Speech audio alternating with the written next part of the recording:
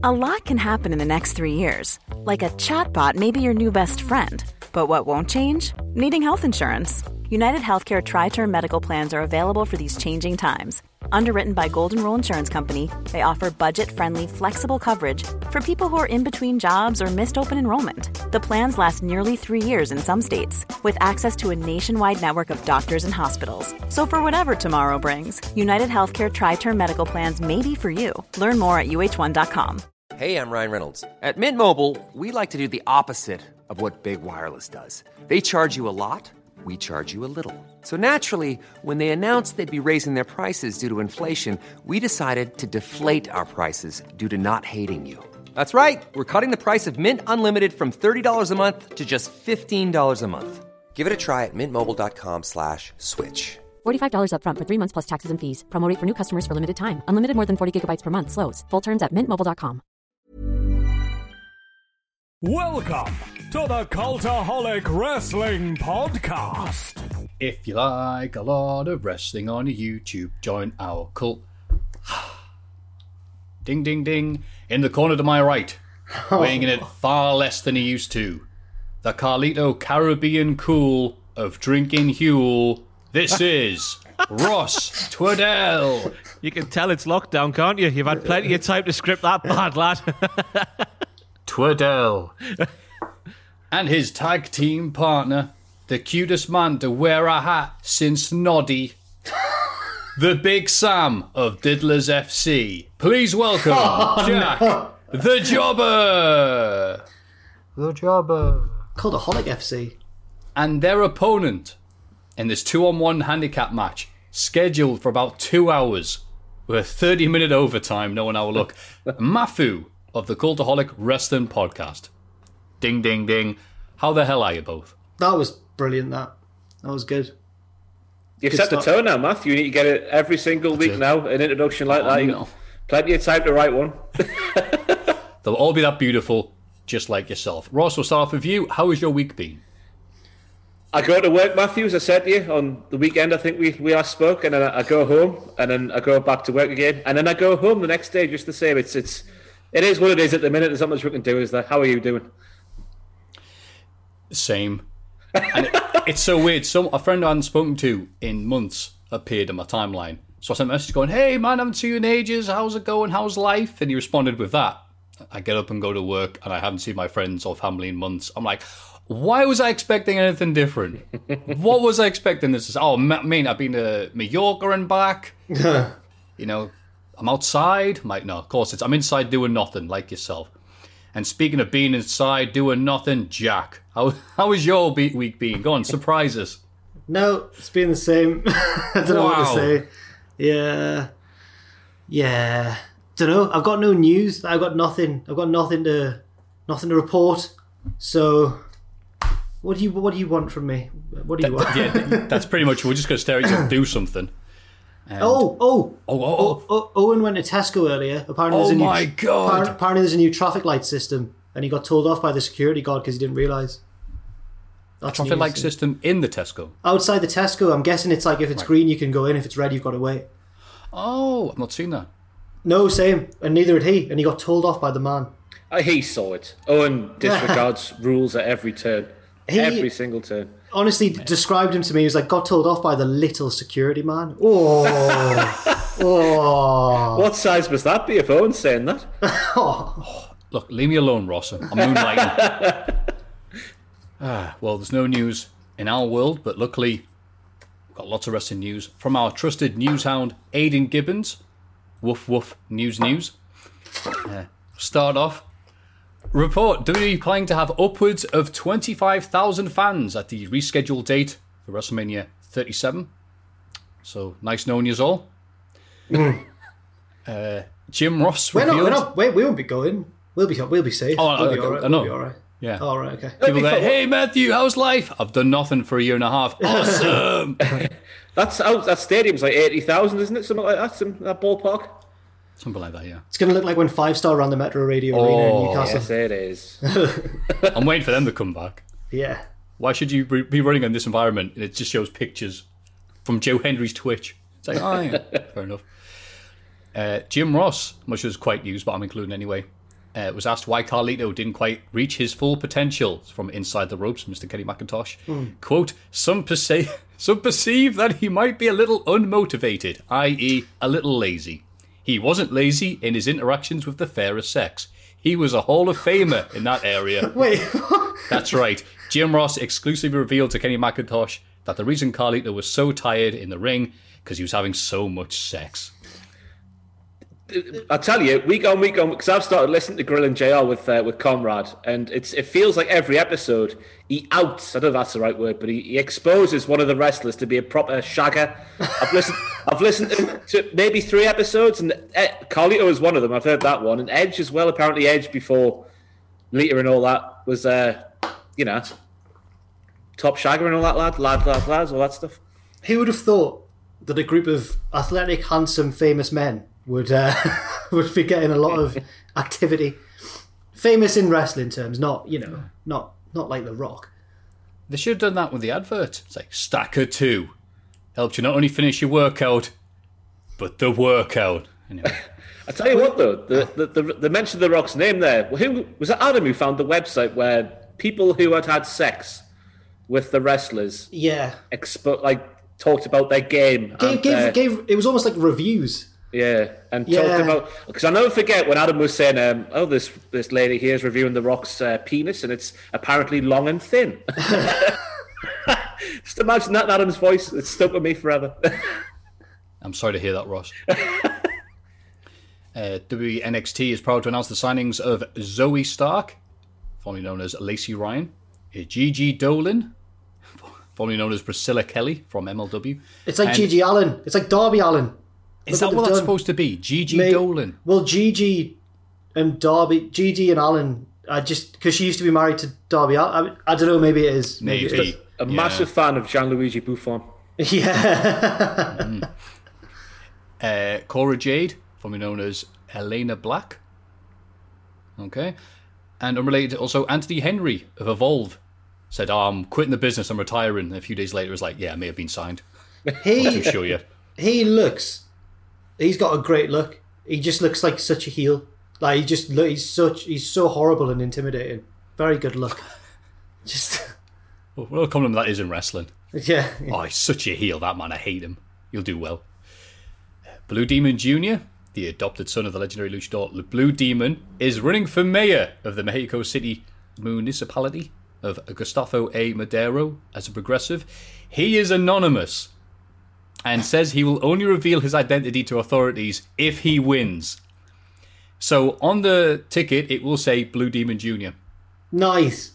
Mexican wrestling in Mexico is mad. How much influence it has. It's crazy.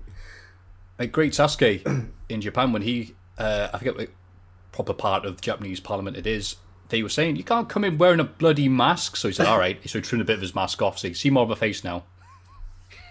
They're like, okay.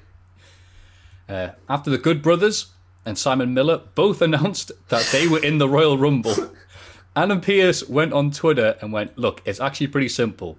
Those that have been granted the ability to simply declare entry into the Royal Rumble by management are free to do so.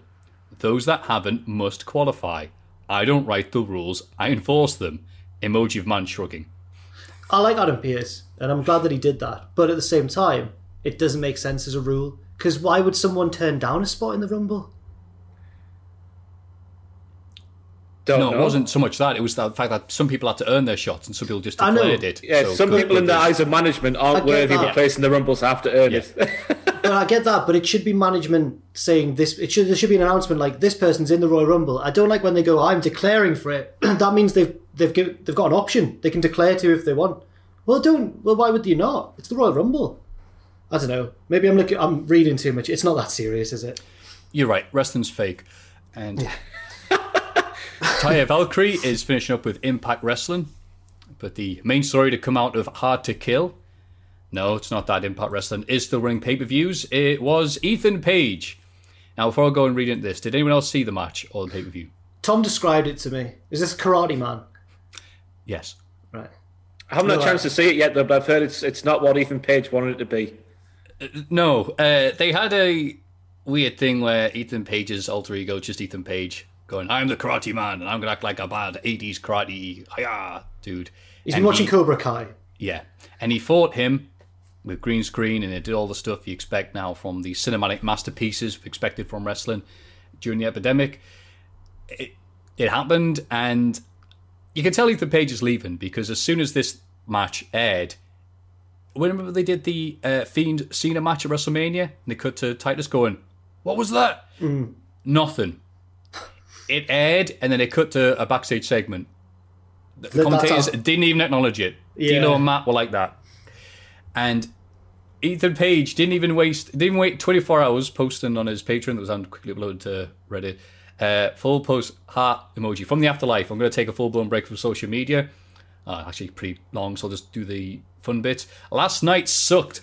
I'm so embarrassed of how Impact lazily edited that segment last night and forced it to be a joke. I felt the thought of the same guys fighting each other was comedy enough, and the more serious we took it, the better the reaction would be. Because I left the company, they lied to my face and just did what they wanted the whole time. I'm sorry if any of my fans paid for that pay-per-view and felt cheated. I honestly feel the free version I gave away was made with more love, care, and attention to detail. And yeah, carries on for a bit there. I found that hilarious, because if you saw it, you go, how else was this supposed to look? You fighting yourself and doing cheesy lines with a green screen that wasn't, and I haven't done video production in quite some time, but the video footage wasn't de-interlaced, so he was flickering like an old 90s VHS. What I've got to say is I sympathise with Ethan Page here, because at What Culture, I'm going to shoot here. Yes. About a year in to my presenting, so I still wasn't very good, basically. I was still very inconsistent from week to week. I had a week where I planned out the video, properly thought about it, and I thought I nailed it. I was like, that's a good video. I've done well there. That one will go down all right. You know, I'm not delivering week after week, but this one will be all right. And then, I won't name which one of the editors, but one of them was in charge of editing this video. And for the whole of the intro, he just photoshopped or just put in footage of a golden lab just like milling about next to me in the intro. Just like, as I'm going like, hey everyone, it's Jack. And there's just this dog next to me just looking around, and the comments were just all about the frigging dog, and I was like, how crap's that? I've done a really good video, and the comments are like, more of this, more dogs, watch the dog instead of Jack, the dog's better looking than Jack, just loads of stuff like that, bet the dog's got more friends than Jack, and I'm just like, what have you done? It's ruined my day. The message in the dog going, how many Jacks can you lift? Yeah. So Mercedes Martinez, she was asked, why did you leave Retribution? She says, I can dive into that and let people know kind of what was going on. I was given an opportunity. I took the opportunity, not knowing what the outcome would be. You got to make the best of anything you can, but I think when the opportunity came, it just wasn't for me. Fair play for Mercedes Martinez for not going, have you seen them? She basically did there. Yeah. And finally, the most important news was, all right, segue. I learned this week, being a grown adult of 33 years old, SEGUE is supposed to represent all of the word segue. I have always typed in SEGUE and then put way on the end. Segway way. Yeah, I've been typing Segway way for all my life. And I tried to defend myself by saying, well, morgue isn't pronounced morgue way. Morgue way. Morgue way. So I just wanted to check with you two guys, because you're such nice people. And I know that you'd also tell me if I was talking bollocks. Do you know that as well? We've also both got degrees based on writing. Yeah, I was aware of how the word segue worked. Okay, great. That's all I wanted to know. As I was with consistently last week. To be fair, I will say that I'd say at uni by the time I realised, or maybe A-level by the time I realised there was a lot of my like adolescence up to like adulthood that I didn't know that word was segue. I thought that was Sieg, and I thought that Segway was the thing, was the motorised. I thought that was what that was, not that they were both pronounced Segway. Yeah. And that was the wrestling news. And now we'll seg into the next section. Segway way. Everybody get excited for the Cultaholic Hall of Fame! And now it's time for everyone's favourite segment, the Hall of Fame.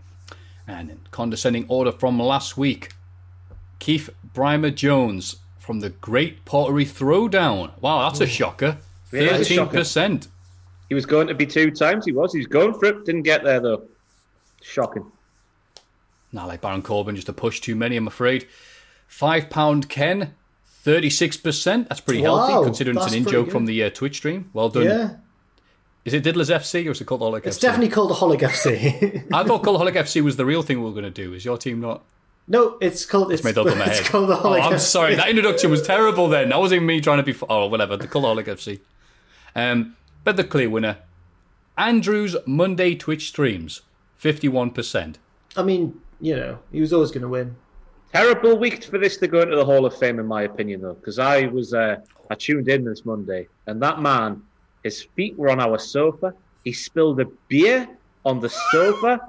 He might as well have just taken a steaming dump on that sofa, the stuff he was doing on that sofa. So our brand new, well, it was relatively new, office sofa, purchased from Argos, tarnished by little baldy Andrew. Terrible. Well, he can't crap on the sofa. He's building up to that. That's a WrestleMania weekend special. That. But wow, that sounds like a great stream. I want to see that one, to be honest with you. I should mention that Ross, Adam, and Owen are doing a live stream of all of the Rumbles. I know we mentioned it recently, but I'll just give a plug there because they lost at Survivor Series, and this is their punishment. They're going to watch all of them back to back, but obviously they're taking shifts. They're not all doing it for a full 2 days or however long it will take. I know it's going to take longer than, however, I mean, Adam has made a strict timetable that I've got down there that's hour by hour. And there's no chance that we're going to stick to hour by hour, is this? It's going to take longer than it's penciled in for. Yeah. People aren't going to, you want to leave in between Rumbles, surely. You can't be leaving in the middle of a Rumble, unless you just don't care by that point, I suppose. We're just going to we're going to have to work our way through the WWE Network, which takes long enough as it is, misfiring and whatnot. So I found that, especially since the update of YouTube, that the network misfires more than it did before. I don't know, actually. I've not checked. Yeah, it just wasn't me for some reason. Anyway, starts at 1 p.m. GMT this coming Saturday on the Yo Show. Bloody hell. So how long? I haven't sat down and worked this out. Do you know how long it's going to be? I think there's been, including all the women's rumbles, I think there's been 36. I'm not too sure about that number, but I think there's been 36 matches. And they're all, give or take around about an hour. Some are a little bit less, some are a little bit more. So, yeah, it's going to take about 30. It's going to. I'd say it's probably going to go past 40 hours, the stream in total. It's not going to be regimented like that, hour by hour, is it? But I've got a question for you too. Because do we include the 15-man rumble from SmackDown back in the day? That's the question I need answered. I don't think you have to. Well, don't have to, but I'm saying, is it the right thing to do? Are you including the Greatest Royal Rumble? Oh, we bollocks. That's not a Royal Rumble. Then no, I don't think you should include the SmackDown Oh, one. you're not including the Greatest? Oh, no, they're not going to... The stuff on SmackDown or Raw. Or the one where China qualified by nearly breaking Vince McMahon's neck. I mean, these are unconfirmed reports from me, who was involved in the stream. Adam might do it, because he just does things by himself, doesn't he? So, yeah. Well, that sounds amazing. I can't wait to see you just on a couch being prodded by people going, come on, Ross, you're missing the big show. But yep, you got to do the crime. If you got to do the time, think of crime. Both 36 hours of this, ladies and gentlemen. Can you dig it? And that segues into, I think, very appropriately. There you go, I've got it, nailed it. Segs all the way into my pick. And I wouldn't usually do this, but I'm not gonna lie, it's been a very quiet week. Adam Pacitti, our glorious boss, our manager, what some might call a leader. Are you nominating? Sorry, is this going somewhere? It's the build. Okay, all right. Tag team champions of the world. Because I was gonna raise an issue if you would just nominate, but carry on.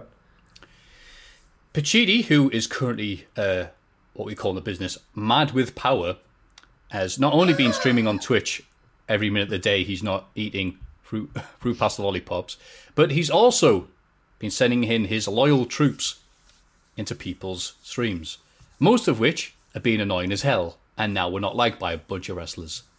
And I can't really blame them. That's an exaggeration. It's not. It is. However, and this is I wouldn't usually agree with this, but like I said, I've got nothing else to pick this week. He did set his minions on Vince Russo's YouTube stream. And Vince Russo is obviously really cool and hip in 2021.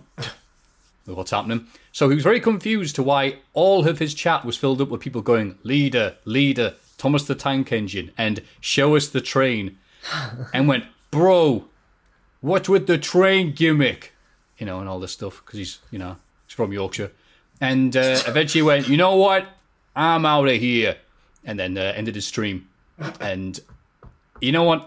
Again, nothing's happened this week. Nothing interesting, nothing exciting. So I thought I'd just put Adam Pachiti's Loyal Troops being gets to people. That's a fair pick. I was going to get annoyed if you just picked Pachi because... No, that's too cheap. You just picked Andrew and now... Yeah, but no, that's fair. It's more of a specific one. Yeah. That's fair. I think I picked Pachiti. People realise that I haven't got anything really for picks. It's the cheapest pops at this rate. Yeah. But Adam Pachiti's train gimmick. I'll go with that one because that's kind of all right. Fair enough. Well, might as well stop the Hall of Fame segment there. What's the point now? Yeah. And in fact, to vote for me, you can go to...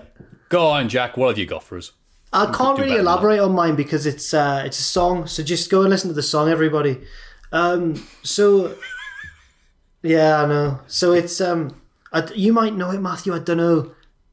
Ross, I can't imagine. Are either of you familiar with the genre synthwave? Yes. Oh yeah.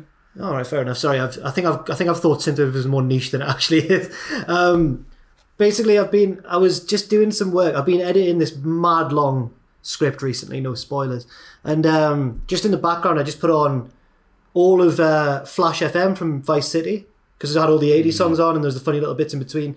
And then the next video they played was all of a not real GTA radio station that someone had made of synthwave songs that they've pitched for GTA 6 basically. And that was really good. And I'm not usually into the genre, but there was one song in particular that I really thought was amazing, which is called One Night by Le Brock. So everybody, if you've not heard of it before, just type in Le Brock One Night and just it'll blow you away. Really powerful. That's my pick though, because again, it's been a quiet week, and I listened to a song that I liked that I'd never heard of before, so that's my pick. Yeah, I think the Hall of Fame segment has been all right, considering with lockdown, COVID, and the snowstorms we have in Newcastle. It's nothing. There's nothing. It's not. It's rather this you doing Soundwave. Sorry, that's Transformers. Synthwave and the guy who pays me bills. Rather than go, well, what have you done this week, Matthew? Well, I've eaten some more cheesecake and I've listened to the One Winged Angel / Space Jam mashup about 30 times. Just might as well try with this. So, yeah, very, very nice. Synthwave. No, just that song. You should go with just the concept of synthwave like we used to. Because I'm not a big fan of it generally, but that song's amazing. Oh, okay. And I like the one that everyone knows from Drive. Oh, yeah. Yeah. That's what it's called. The one everyone knows from Drive. It's called A Real Hero. Yeah. Speaking of real heroes, Ross. Yeah, I might as well. The segment's over already. Adam will win, but I'll use this to promote my Twitch stream. I started twitching last Friday. Jesus. I did about 4.5 hours on Friday and 6 hours on Sunday because I couldn't get enough of my new FIFA 21 stream with Newcastle United, showing Steve Bruce how it's actually done. So I'll be doing that again this Friday. Can't do it over the weekend because I'll be doing the Rumble watch along. So my Twitch stream is my pick for the Hall of Fame because promotion. In case people didn't know. It could win. It could win. That could challenge. No, you've seen the numbers Adam does compared to everyone else. True, but this isn't Twitch, Ross. This is the podcast. It's the same audience. You're on. No, this is home turf for you. No, it's not though, because people prefer Adam on this to us. Yeah, they do. Oh, don't do that. Look at that. Pachiti has his own audience, all right? Yeah. He is his own. He's an island unto himself. We have our own people. Colonel Kurtz. Colonel Kurtz. So, 3 amazing, hard-hitting... I'm trying to be like Jim Ross when he does the picture-in-picture. 3 flame-grilled, stone-baked picks there for you this week. They were, of course, Adam Pachiti's... I should put it... train leader followers, because I have to insert what they say or I won't get a vote. The train leaders of Adam Pachiti. There we go. A specific synthwave song by Le Brock. One Night by Le Brock. That's One Night Ellie, by Le Brock. And then Brock. All one word. Ellie Brock. Which is French for the Brock. The Brock Lesnar, yeah. And Ross's pick is Ross's Twitch. Because you might as well get a cheap plug in there. Why not, Ed? Because why not? Lockdown, yay. So you can, of course, vote for any of those amazing picks. Could be any of them. Doesn't have to be the one that's going to win. By going to patreon.com/Cultaholic. This is This Week in the Wrestling. It's this bloody week in the wrestling. This week in wrestling. SmackDown aired, and my stepmom sent me a lovely new wrestling COVID mask. What's on it? It's a bunch of pictures of Brock Lesnar, the Roman Reigns, and John Cena taking the rock bottom. It's a bunch of someone googled wrestling and put these all together, but my mum got it because apparently it went to charity. So that's very nice. I'll wear it on the stream because that'll make it hard to listen. But thank you, stepmom. So while that was happening, Jey Uso opened the show claiming that he is going to win the Rumble because he's bizarre. And he's going to head to Raw, beat Drew Goldberg. Bizarre. Yeah. Good luck with beating Drew Goldberg. He then calls out Nakamura, who turned in a brave performance in the Gauntlet last week. Nakamura comes out and beats Jey with his old good guy theme. Yes. Turns out that's all they needed for Nakamura. Oh, go on. We need to mention that AK camera because I was watching SmackDown and I thought I'd drop some acid or something like that because I couldn't believe my eyes. It's an amazing experience to watch that camera going down the ramp. It's weird because it takes it out of you because it doesn't look real. It's that more real than real thing where I go, is that the video game? Oh. Yeah, it does look like a video game because it's blurry in the background, but the foreground is as sharp could possibly be. And Richard, he goes, I think I've quoted him right here. I hope he's listening. He said that, however, whatever kit they've used to do that isn't too far away from consumer prices, whatever that means. just become readily available. Like next week, 8K Cultaholic podcast. I sometimes think like 20 years ago, TV, when I was a kid, you watched it and then you'd see something from like the 80s, you'd be like, wow, the difference is amazing. Nowadays, you look back at the 2000s, you think that was good? That's what we thought was good? So in 20 years from now, what's it going to be then? It's going to be madness. Sticking arms through the screens and give you a little tickle and stuff like that. Yeah. Can you be ruffle like, people's hair at the 2042 World Cup or whatever? Are we going to be able to do like point of view from like whoever's the England striker at the time and like see what they're seeing and stuff? It's going to be mad. I can freak out. It'll be like Jamie Carragher on Monday Night Football, won't it? We'll all instead of a TV screen, we'll just all have VR headsets instead. When he does that, why does he hunch over? He's ready for action, isn't he? He's defending. Yeah. Yeah. Billie Kay accompanies the Riot Squad to ringside for Liv Morgan versus Natalya. She ends up accidentally costing Liv the match. The silly Billy. Billy. That's good. Well done. Thank you. Thanks. Yeah, her name's Billie Kay. Aye.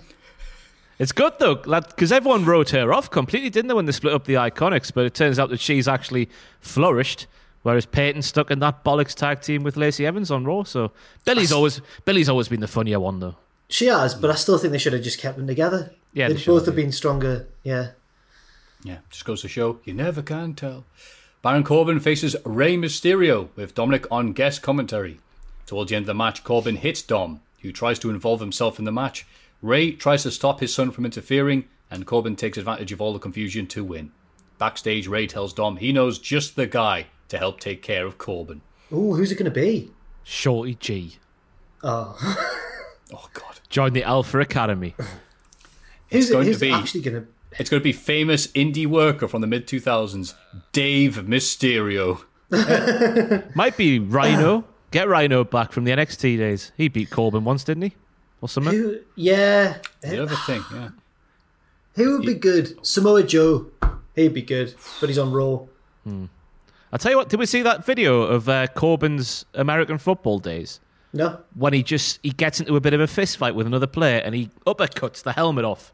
Oh, my God. I know they go on about him being a Golden Gloves champion. But seeing it done, he's a hard man. He's a hard man. Why have they shackled him with such bollocks like this King gimmick on SmackDown? Let him be the hard man from the American football field.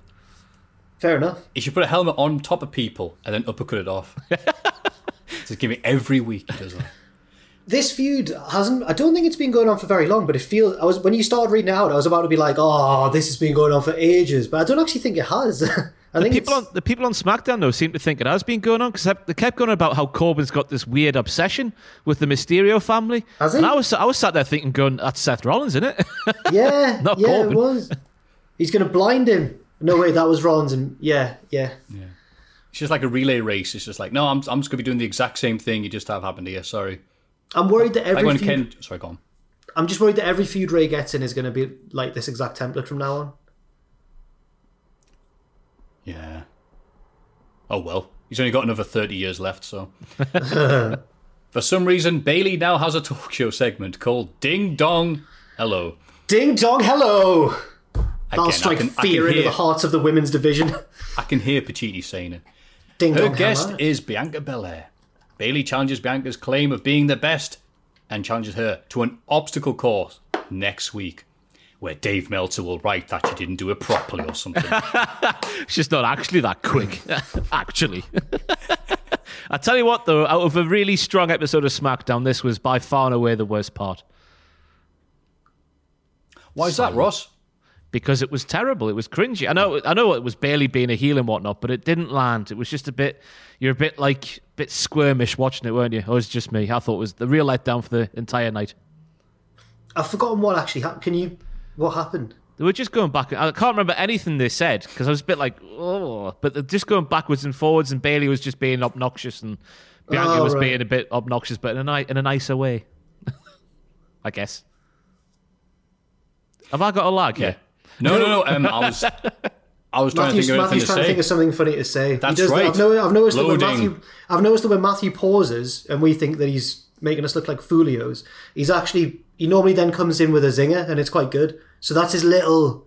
Yeah. I've worked this out about him. Yeah, I'm like Floyd Mayweather with crap lines. But also, again, one, I'm not that articulate at the best of times, and two, there is sometimes a slight lag, so I'm just like, yeah, oh, okay, someone's talking, right? Just pretend to look over here. What happened in the segment? I've actually forgotten what happened in the segment. Can you read the thing? I can't remember. The thing you typed down. Yeah. Bayley now has a talk show segment called Ding Dong Hello. Right. Her guest is Bianca Belair. Right. Now I'm caught. Sorry, I didn't know who we were talking about, and I was like, who the heck? What happened? Oh, right. Yeah. Okay. I just totally forgot. Sorry. Even as I read it. So when you and Ross were both going like, yeah, this was cringy, this was weird, I'm there like, what the hell? What the hell actually happened on this segment? See, I was going to defend it and go, I don't think it was that bad. But then you said, I can't remember anything that happened. I'm like, yeah, me neither. I think didn't Bianca's earring fall out, and then she picked up and gave it to her, and that seemed to be the highlight, and it happened afterwards. It's early days. Cesaro confronts Daniel Bryan backstage. Wait, what happened in the obstacle course? Sorry, I got it. Yes. Sorry, sorry. I think there is a lag, but it's in Jack's head. It's in my head, yeah. I don't know sorry, guys, I don't know what's going on. It's okay, pal. One of us can be awake. Cesaro confronts Daniel Bryan backstage and seems quite jealous that Nakamura shook his hand the previous week. They have a match, which Cesaro wins. Bloody hell. Bryan's putting all the lads over lately. He is at that regular thing where it's rumoured that this is going to be the end bit, but we've seen and heard that before. I think like 2 years ago he was teasing that, so I don't know. But wow, Cesaro and Nakamura getting proper pushes. I just remember what my Hall of Fame pick should have been. Cesaro's Macarena in that segment. Just how deadpan the guy is. Him doing that with a proper hip thrust. It had me rolling. Had the commentators corpsing as well. Send for Becky Lynch and all that good stuff. Hey, Matthew, old pal? I don't know what you're talking about. But it was a very good Macarena, Ross. You're right. A very good match as well. I mind the Macarena and Silly Bollocks. Yeah, Cesaro versus Daniel Bryan on TV. Yeah, I'm alright with that. I'm gutted that.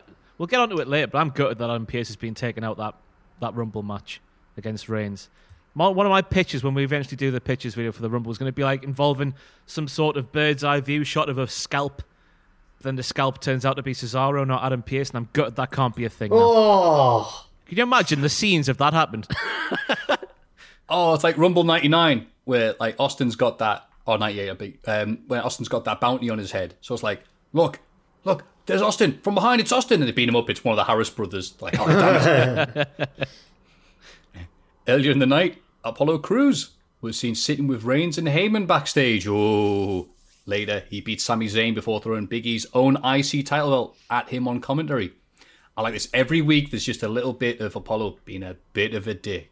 Not a complete dick, just a little bit of a dick. Because sometimes that's all you need. Just a little bit of dick. A bit of dick. A little bit of dick. Just the tip. Just the tip. Thank you very much. Apollo, just the tip. Yeah. Crew. That's a shirt on w.com. Hey, they could do worse, as we're seeing this week with that Finn Balor shirt. Just the tip, the tip, just the. Roman and Pierce have their contract signing, with the stipulation changed to a last man standing match. Pierce then leaves, but starts to limp halfway up the ramp. He reveals that an old injury has flared up, meaning he'll have to name a replacement. Out comes Kevin Owens to sign the contract, and Reigns looks concerned. Oh no, how's he going to beat the guy he beat last month? Ooh, lots of cynicism there. But I'm with you, Ross. On one hand, I'm very surprised that so many people took the bait and were like, they made a match graphic, it's happening. Adam Pearce's first match in WWE since 97. And then it obviously didn't happen. And now people are like, oh. Yeah, no, it's weird, isn't it? Because the world was melting this time last. How could they put Adam Pearce in this proper high-profile match at the Rumble? Then it's like, oh, I actually wanted to see it. But I thought it was a nice little plot point along this story with Roman. It's nice to see week-to-week stories coming back to main roster WWE. That's the main point we can take away from this. But then I saw people kicking off this week that it wasn't Nakamura, and it was Owens instead. But I reckon it's fine being Owens. I know Owens isn't going to win, but would Nakamura win at this point? I'm not sure he would. But Owens got murdered, remember, by Reigns through a massive table over Christmas. So he's got beef to be put in that match against Reigns once again. Exactly, Ross. Closing the words there, Jack. I really wanted Adam Pearce in the match, and I'm sad. Really did. No, they want to see the reputation of the world title shot at the Rumble. I mean, Hardcore Holly took on Brock Lesnar in 2004. He did. Monday Night Raw. A Randy Orton vignette this opens Raw. Every week now. I was going to say every week. We're the positive program. We love wrestling. Yay! And Raw comes on, we're like, ugh. Do you see Keith Lee's tweet? I don't know why WWE are hiring so many fire mages.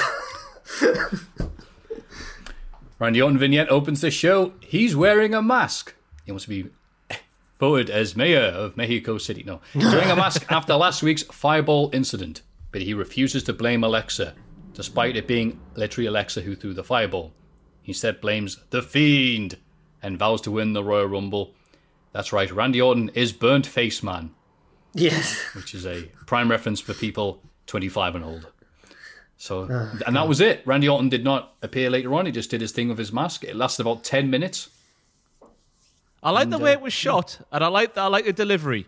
But him standing there going, me and my first degree burns, they're so sore. When he's literally murdered a man with fire. It's like, how are you, Randy? But after CERN, you'll be fine in a couple of weeks. The Fiend has died, and you're there moaning. I just thought it was a bit funny.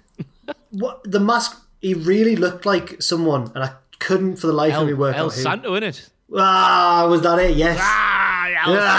Of course it was. The rascal. What's he like? Yeah, I just think it was nice to see someone from WWE wearing a mask. Yay! There's another one of those jokes coming up later, I reckon. I've seen you coming, Matthew. I've seen you coming. I can see me coming now, Ross, damn it. Lacey Evans and Ric Flair are interviewed backstage. Lacey doesn't let Rick get a word in and claims that she's learning from the dirtiest player in the game. And Flair's like, yep. Aisha is. Well, they're shagging, aren't they? Yeah. Oh. Yeah. All the best of them. All the best of them. I'm sure they're very in love. Can't get in the way of true love, that's what I'm saying. And someone once asked Debbie Harry what first attracted you to the millionaire Paul Daniels. I hope that's true. That's very funny. Harsh, but true. Mustafa Ali, don't like to mispronounce names there on the show, says he hopes Kofi Kingston is in pain. The same 6 minutes you gave me, James. Oh, that's nice. I like that. Cheers. And I thought that promo, even though it was shot early in the day, was very good. Very well done. Mace then defeats Xavier Woods, possibly the nerdiest singles match to happen in WWE ever. And Ali again calls out Kofi through the camera. That was a series of events that happened. It certainly was. Clean win for Retribution on Raw. Well, clean-ish, what am I talking about? They're on a row. I think they're unbeaten this year, aren't they, or something like that? 2021. Yeah, they probably are. It's all coming up retribution. 3 weeks in, undefeated in 2021. Also, sorry, I missed out a bit of Lacey Evans. I would hate to do that. They're here to support Peyton Royce in a match against Charlotte, but the Queen picks up the win because it's Charlotte. Mm-hmm. Of course, even with the distraction. Is her promo from later on written down? What was that? I hope so. It's the promo where she was on about how she's been learning her whole life from the dirtiest player in the game, but she's never gone down that path. She would never, ever be a dick like Ric Flair was. Of course she would. That's just not true. That's what you said on Raw. Bollocks. It's like, what, the third or fourth time they've done a... By the way, do you know that my dad's a very famous wrestler? Followed by the... I want to get out of my dad's shadows. It's like it's the same like year-long thing with her every time she shows up. Yeah. It's just Lacey's very much committed to getting inside the head of Charlotte Flair, and she's going to extreme lengths to get there, and all the more power to her. Why is she shagging him? We don't know if she is. I reckon she's just leading him on. And she's going to turn on him. Jack, last week there, when she didn't get changed before going back to the hotel room, which means that she got changed in the hotel room with Ric Flair there. That doesn't necessarily mean they did anything. I reckon it's going to be revealed that she was leading him on and she's going to be like, you sad old man, I would never get with you. And then that'll happen at some point. Am I just to death. Is this just what I'm hoping? Yeah, I'm hoping it doesn't turn into Dawn Marie. I reckon that she's gone on that website you talked about earlier. Or wrestlerscocks.net or what the hell it was you were talking about. I can confirm Missy Hyatt's report from many years ago that Ric Flair's dick bends to the left. Rick, baby's arm holding an apple flare. Shayna Baszler and Nia Jax argue backstage like they've done every bloody week before Shayna beats Mandy Rose in a short match. Shayna and Nia continue to argue, but explain that the current women's tag champs aren't exactly best friends either. So now would be the perfect time for a rematch. It would, because Charlotte and Asuka don't even meet up when they get to Raw together. They don't even say hello. They just do their own thing. But they're the women's tag team champions. Don't worry about it. Okay. It's the women's tag division, don't worry. And then just like Drew Gulak last week, Ricochet fails to defeat AJ Styles to qualify for the Rumble. But it's a great match with an amazing finish. Currently one of the highlights of 2021. Even more so than Retribution being undefeated. The front suplex, bounce off the ropes, into Styles Clash. Yeah, no complaints here whatsoever. That was the only highlight of Raw for me. Just that match as a whole was just fantastic. But Ricochet's selective amnesia stuff, that was weird, wasn't it? You've got selective amnesia, AJ Styles. You did some silly stuff at TLC, but I'll forget to mention that I beat you on Raw a while ago. Because I've got selective amnesia too. That's probably a symptom of COVID, which I possibly have from attending that part. Anyway, what were we saying? I thought you were going to go for that mass gatherings thing. Ricochet not getting in the Rumble. He loves a mass gathering during a pandemic, doesn't he? There you go. That was the zinger. They had another one, didn't they? They've had two now. Two parties, him and Casey. Two time. Miz and Morrison welcome this week's guest, Goldberg. It's the one man who's happy to see Goldberg because it means he gets a paycheck from WWE, Gilberg. And look, this segment was crap. Badly written, badly done. But I get a kick out of Gilberg because of the sheer enthusiasm he brings to every segment he does. He does. Because he used to be over-the-top Goldberg, like, rah! But Goldberg doesn't do that anymore. He's all stoical and like Steven Seagal in a 2010 film. So it's just Gilberg doing an impression of Gilberg now. You're next. They introduce a Drew McIntyre non-union equivalent, and the two imposters face off. I'll say this, though, it was possibly the best attempt at a Scottish accent that's been on that show in years. Tom Campbell pointed out, he's some actual actor. Who was it? What's he in? I forgot his name. The Santa Claus. Yes. Not Tim Allen, obviously, but it's the other dude. It's Tim Allen. Tim Allen was on Raw and no one mentioned his name. Tim Allen in to play Drew. David Krumholtz. Oh, damn it. That was a crap pun, but I wanted to say it. Drew Infinity and beyond. We're pointless anyway. What was the point doing that? What? Drew Infinity and Beyond, Matthew. Oh, Drew. Oh. Because Tim Allen played Buzz Lightyear in Toy Story. Yeah. Go on, John. Buzz Lightyear. Oh no! Don't no! God. Get him on it again. He brought it home. He brought wrestling home last week. Did John? He did. Charlie Ray Jepsen. He did. But is it a weird thing to think of Buzz Lightyear just being that's him? He's an actual actor. He's not voiced by somebody.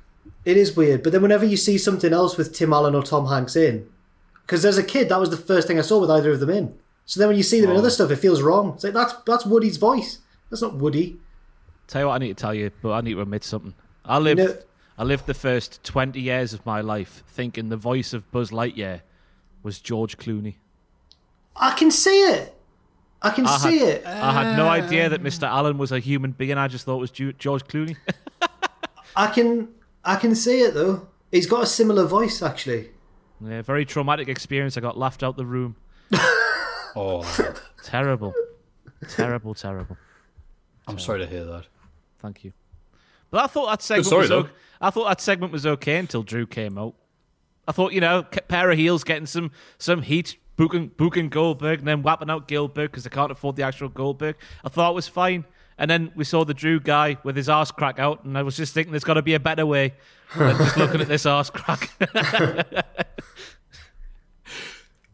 Yeah, the guy did a pretty alright, decent Scottish accent, and it was just, but it's so weird though. Like, all right, what do we know about Scotland? And there's a big board behind them. It just says Braveheart. I'm like, okay, was there a sequel to Braveheart? No, I'm being told there isn't. Cool. It's all they seem to know is they talk funny, they wear skirts and freedom, and then that's it. It's the only knowledge of it. But they bring up how great it is for the UK and everything. Anyway, it's just funny to me. I can't think of any other big Scottish. It's better than them taking inspiration from Trainspotting. They should do. They should bring out the Trainspotting lads. Come on. Or at least you're not Iron Drew. No. Whatever. Yeah, and then Miz stands triumphant over non-union equivalents and says he's going to cash in his money in the bank, blah, blah, blah. Good times. Backstage, Bobby Lashley stamps on... I forgot about this bit. About this. I was telling Ross, look out for this, for WTF. I saw it. And I saw the follow-up bit as well, which doubled down how bad it was. Oh, I don't know the follow-up bit. I'm excited. We'll talk about the first All right, yeah, we'll sum it up for people who didn't see it. Lashley, Riddle's backstage, and he's doing the Riddle thing where her business walked by, and Riddle's just like, dude, whoa, dude, whoa, what if crisps eat people, dude, whoa. And they're like, oh, go away. And Lashley goes to stomp on his foot. And this would have been fine if the camera was here. It was panned down a bit. So Lashley went, oh yeah, stomp. Nowhere near his foot. And Riddle went, oh bro, my foot. And then rolled by on his ass. Like a boss in a computer game that stamps on the floor and sends shockwaves. You've got to jump over them. But Riddle didn't jump. It was like that. Went, bang! Yeah. Lashley used Earthquake. Yeah. And then the next segment, like, it was Riddle's foot up to the camera like that. The wrong foot? Yeah, the wrong foot. By the way, I'd like to point out I fixed the autofocus issue this week. I'm very happy. Either foot was Let's do that again. Foot. Still in focus. Yes. Bloody dogs. Oh, I can put them back up now. Oh, well, I'll fix that later. But, yeah, the wrong foot. Up like Quentin Tarantino. Up there going, whoa, my wrong foot, bro, dude, blow. And then that was it. So maybe, because Riddle is the stupidest man on the roster, maybe he just didn't realise that he hadn't actually been hit in the foot. All he needed to do with the power of suggestion was say, I'm going to stamp on your foot. Stomp. No! And that was it. He's that stupid that he hurts one foot, but actually thinks the other one's injured. That's how stupid he is now. But I thought it was shocking that he would use a turn of phrase like, I'm going to stick my foot up your ass, when he takes things so literally on Monday Night Raw. I thought it was shocking to hear him say that. Not followed up by, we'll send like the magical school bus down to have a look at my foot in your ass or something. I don't know. It's like... Is that your... That's Stoner's in Ross's head. That's my Stoner voice eye. The magical school bus. Oh, fantastic show, by the way. Very much a staple on CBBC back in the day. What was the one that everyone's parents watched with Zebedee and the dog? Magic Roundabout. That was more that was more acid, actually. That was weird. That was more trippy. All the drugs on that show work, or so I'm told. But I like the idea of undercover cop Ross. All right, there's a drug deal going down, Ross. All right. Pretend to be Hey, stoned. lads, magical school bus, right?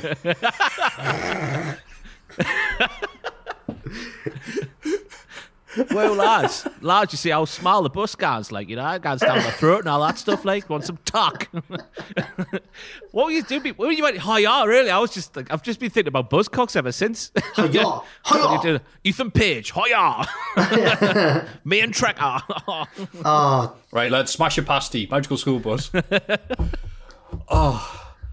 Anyway, then Riddle kicks Lashley afterwards and runs while Shelton and Cedric continue to not get along. Blah, blah, blah, Hurt Business. Lucha House Party. You like the Hurt Business, you? Oh, now you're bored of them? I do, but we had such a good time talking about Magical School Buses, so I thought just who cares? But no, the Lucha House Party, my boy Lindsay and his pal came out and they're brave and they're going to beat them, and I believe. It's the Jack Matthew Derby. It's all boys going against each other and I can't wait. Oh. Jeff Hardy, that was me thinking of something funny to say, and nothing happened. Jeff Hardy and Jackson Riker have another match, which Elias interferes in to cause the DQ. Riker and Elias argue, so many arguing teammates, which allows Hardy to get the jump on them. Riker takes care of him regardless, hitting a black hole slam.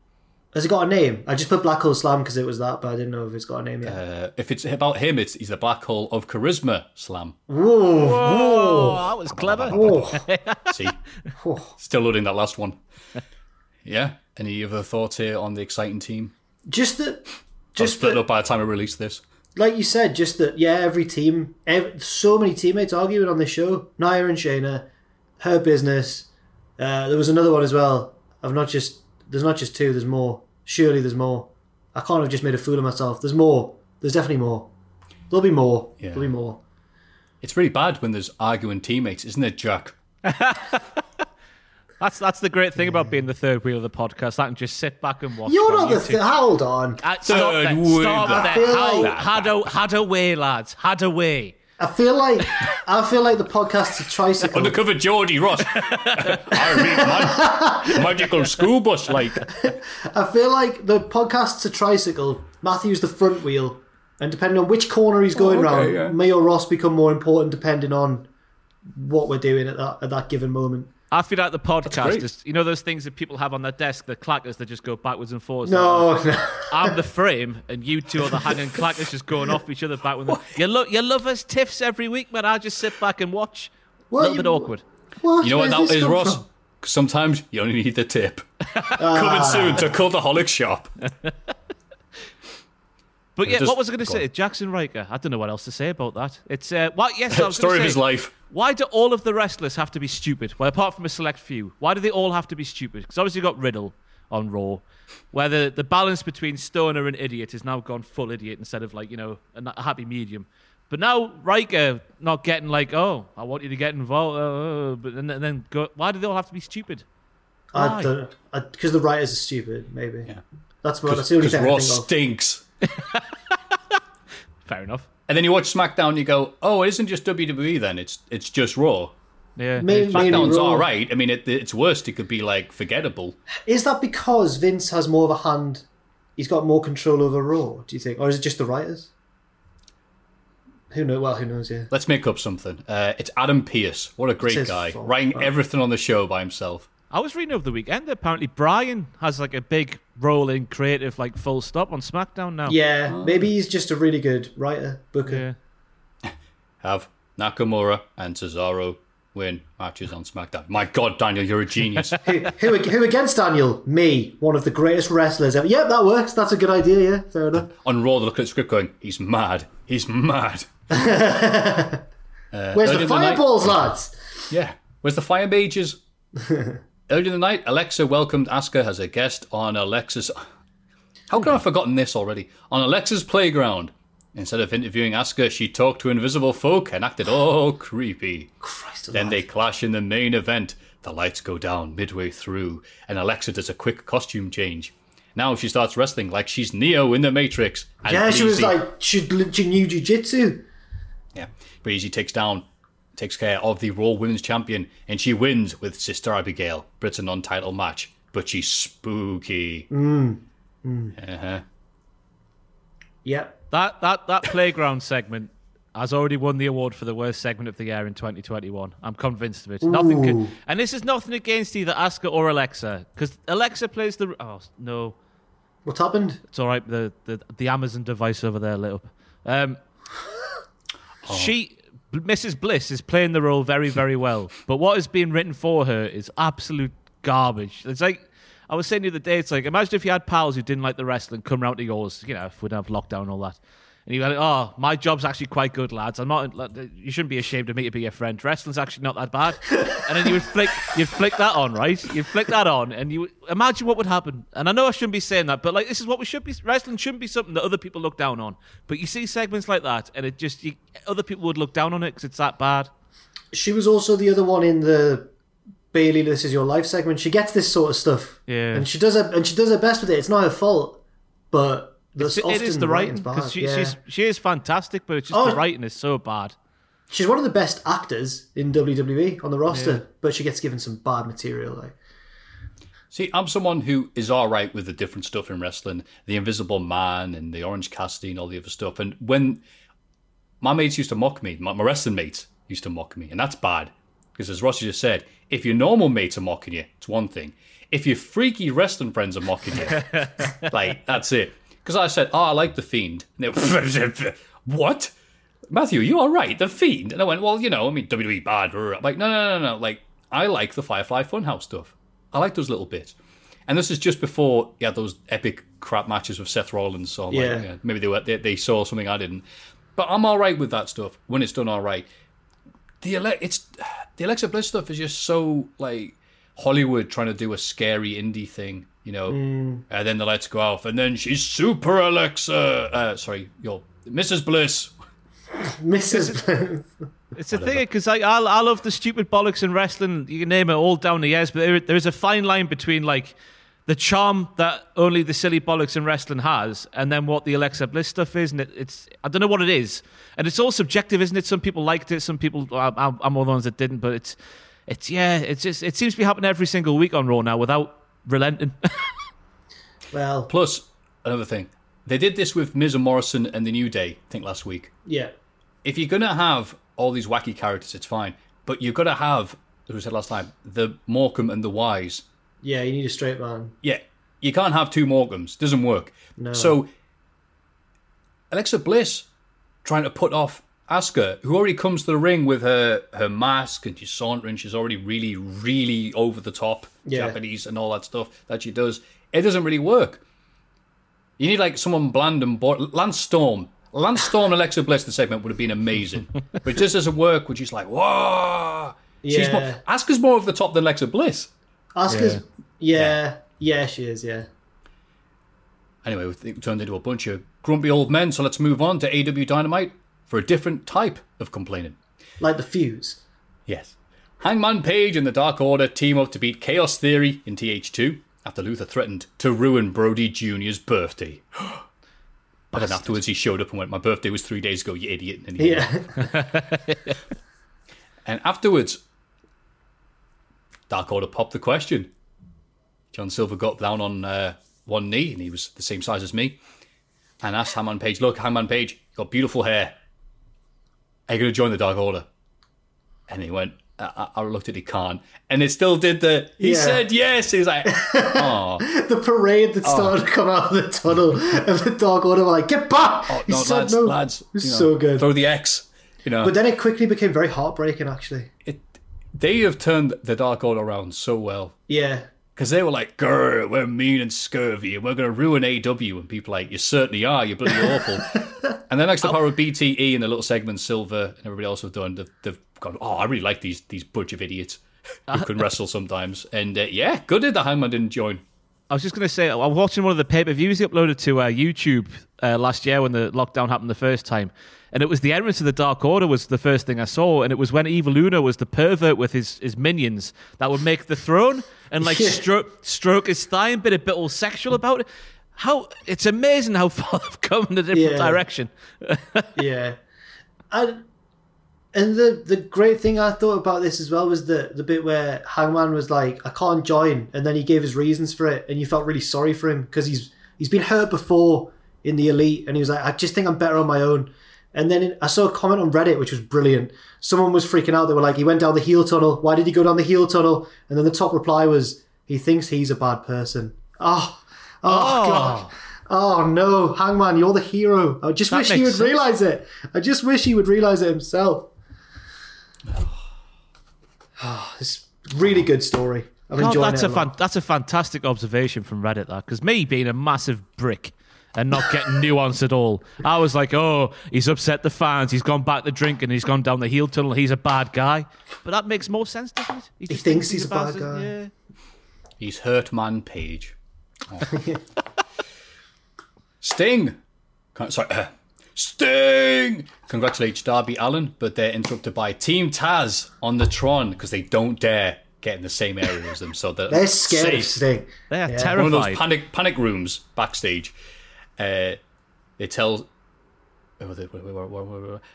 Darby and Sting to take it to the streets because they're street fighters. And I resisted the urge to say anything there because I'm a good lad.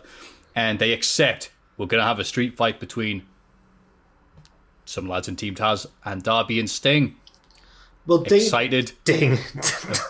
Big ding. You all right? It's Ding. It's Ding. It's the big bell. Ding just accepted, but we don't really know what it is yet. Just the ding. They accepted, but we don't know what it is yet. I'm guessing it'll be something that can hide Sting's flaws a little bit, which is good. Yeah, proper cinematic stuff. It was nice for Sting to take over 2 months to congratulate Darby. Yeah, and nice for Sting to actually do something now. I'm pleased because I was getting really quite sick of him just coming out and Taz running away and going, the snow. Now at least something's going on. It was just great. It's like, I'm not scared of you, Sting. Snow. Sting! You know when? That reminds me, the bit of that opening match where Luther got slammed into the cake. For the rest of the match, he's just in the background on the stage, just melting because of the cake. He's like, and his voice was not... Has anyone heard Luther talk before? He sounds about 20 years old, doesn't he? Hey, what's up, dudes? Just been on the Magic School Bus. But, sorry, yeah, I'm glad that Sting's doing something now. The backhand comment of this, Sting did something. It's been 3 weeks. Also, 2 little bits of Taz news. They took down AW Dark on YouTube to make some changes to remove some questionable Taz commentary, which annoyed me because it's the best thing about AW Dark. I mean, what the hell? It's like a cheese veneer cheesecake. You're not going to have Taz talking silly bollocks. Something about playing the skin flute. I don't know. I wasn't there. But the other thing, this week sadly saw the demise of Paul Wieland. I'm probably mispronouncing this. I'm sorry. Paul Wieland's an early 90s UFC fighter. The polar bear. Oh, good. You remember him. The polar bear who had an infamous moment in ECW with Taz. He was brought in 96 at the period of, well, believe it or not, Taz had his Team Taz back then, all surrounding him and tell him how great he was. Wrestling cyclical, I guess. And they brought in the polar bear to take on Taz, and it was going to be a match fake and everything like that. Paul then allegedly got cold feet about a week or so before the event happened and thought, I actually feel bad about wrestling a fake ass wrestling match, my big old real fighter. And they were panicking what we're going to do. And apparently the story is Taz went, let's do it for real. Let's fight for real. Whoa. Apparently it was very briefly considered. This is all like Power Slam, Wrestling Observer stuff from 20 years ago, so probably it's all bollocks, but let's just go with it being real. Yeah, they were going to go with it, and then eventually they relented and Paul wrestled. And they were still worried that he was going to shoot on Taz and just kill him. Yeah. That they had wrestlers surrounding the ring just in case. In the first lockdown, I watched some of the... I did the month's free trial for UFC Fight Pass because I was just really bored. I watched I didn't want to watch the modern ones. I wanted to watch the old crap ones. Mm. And obviously in the first tournament, you've got a sumo guy and it's just the cast of a fighting game. There's just all different types. Because mixed martial arts was legitimately just a mixture of different people who did one thing. Now it's people who can do everything. And Paul's kind of thing was that he was just a monster. He was just huge. So I don't know what Taz was thinking, if that's true, because he's a big lad. And apparently afterwards, Taz spent some time bragging. I'm convinced. Listen to shoot reviews talk about Taz. I could have taken him. And all this, like, if it was for real, I would have done him in. And Paul's alleged response was along the lines of, "How can I lose to someone who doesn't even come up to my waist?" So, R.I.P. Polar Bear. To be fair, he was a very, very big guy. It's a big guy for you. The Bucks show up at Omega's house, but he's Marvez not is there. on the ball. Marvez is on the ball. Marvez is a creep. No, he's not. He's just a very good journalist. Hiding in people's bushes. Jumping out with a camera crew. I've heard there's a meeting going on, lads. They're like, what the hell are you doing here? They don't teach you that on journalism courses. Let me tell you that for a fact. To hide in people's bushes. In England. Well, yeah. You need a master's in that. Don Callis offers them a check to basically cut themselves out of Kenny's life. They refuse and beat him up. At least they're acknowledging that, okay, Kenny Omega, full diddler. Gallows and Anderson's impacts diddlers. Young Bucks, who knows?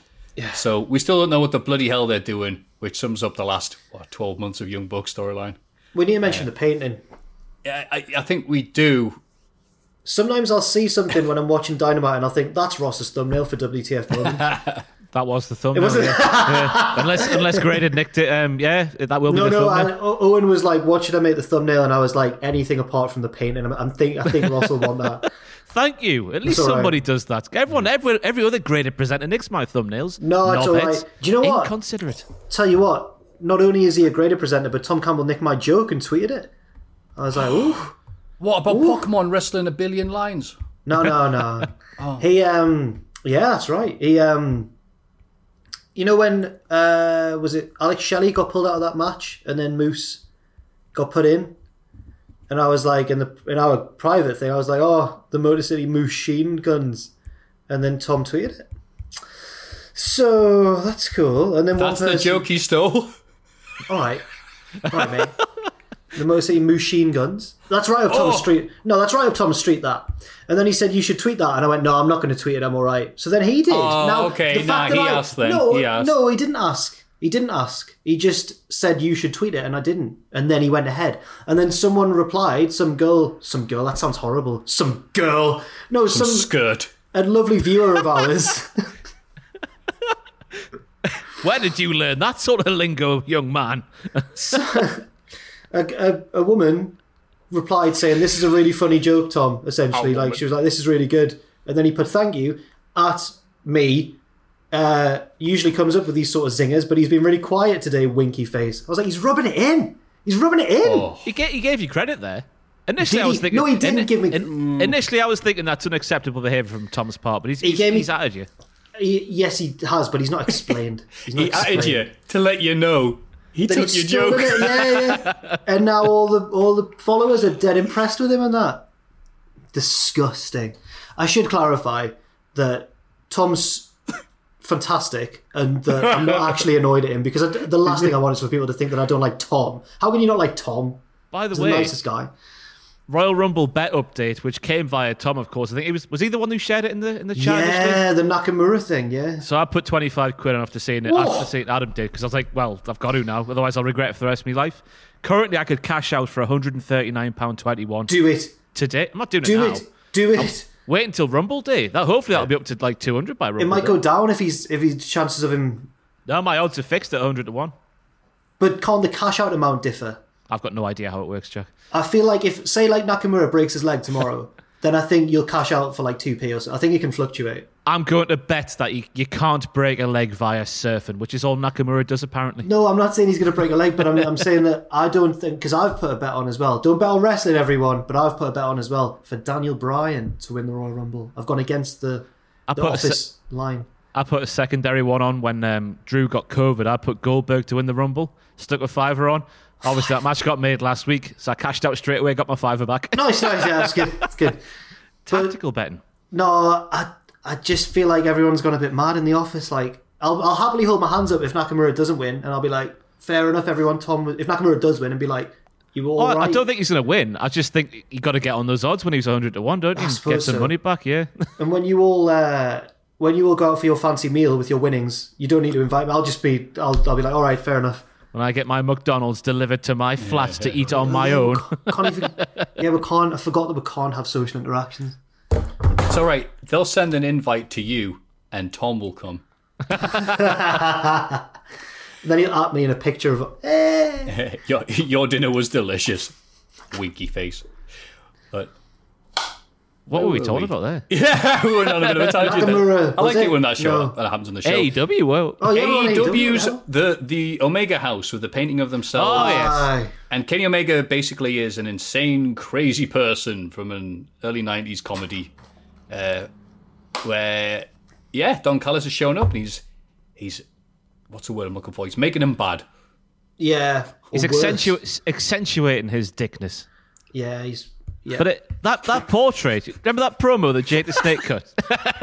More than just the tip. Do you remember that promo that Jake the Snake cut about him managing Lance Archer was simply down to getting turned down by watching Lance Archer beat up men? That portrait then gave me similar vibes from Don and Kenny. Not to set the cat amongst the pigeons or anything, but you know. I just thought it's not even that Don looks as big as Kenny. It's the jeans that really disturbed me for some reason. They're both wearing jeans, no top. It's like that Ahmed Johnson picture from the mid-90s in his denim hot pants. Not just painted in. Oh, God. He was so proud of them. His interview was like, yeah, look how great I look. He did look good. You're not messing with him. But can we talk about Can you make sense of the camera bit? Because obviously he banishes that creep Marvez down to the dungeon to get stretched by Nakazawa in the dungeon. By Stu Hart as Brett records the audio on his tape recorder. I feel like what was meant to happen is they've gone, right, we need this bit where Don Callis offers the check to the Bucks. We need that to seem really underhanded and private. So we need some kind of way of filming it without breaking kayfabe. But it did come across a bit contrived, I will say. It was dumb. Just call it what it was. It was dumb. We're allowed to say it's dumb. Sorry, TK. And yeah, I thought it was great. I'll tell you what they could have done, though, which I thought they would have done with, Callis' connections with Impact. Get the old fly on the wall camera back. That was so good. That was one thing TNA used to do so well back in the day, was the fly on the wall camera that the wrestlers didn't know was there. Where was that? Marvez has got that in his own house, the creep. He could have had that set up in Kenny Omega's through the window or something, I don't know. I just had the thought of a pre-show, a cold open where Marvez sneaks in like Mission Impossible into Kenny's house to bug it. It'd be so good. Yeah, it was a weird segment, but it's that type of weird that AEW seems to do all right with.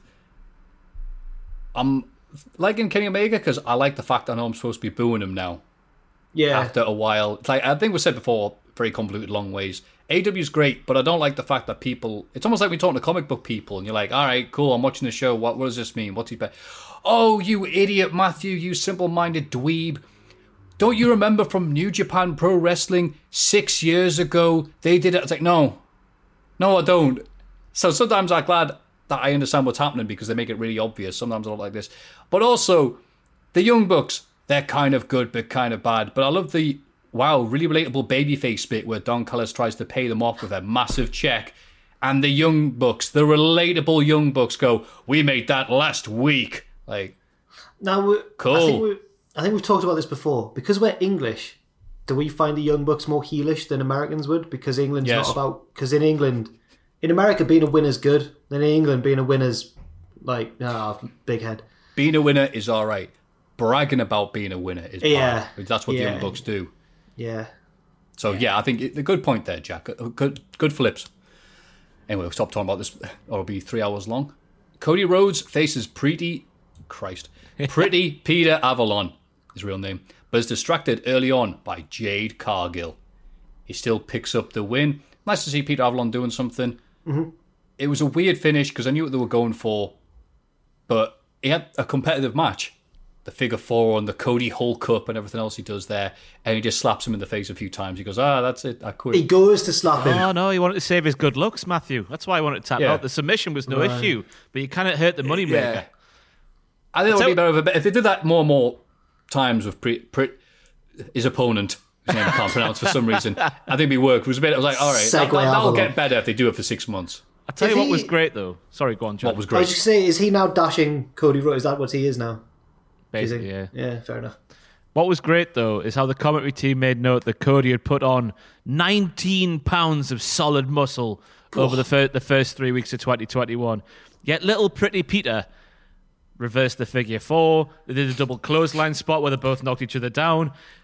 All these muscles, they're just for show, aren't they? They do nothing. Disco muscles. Yeah.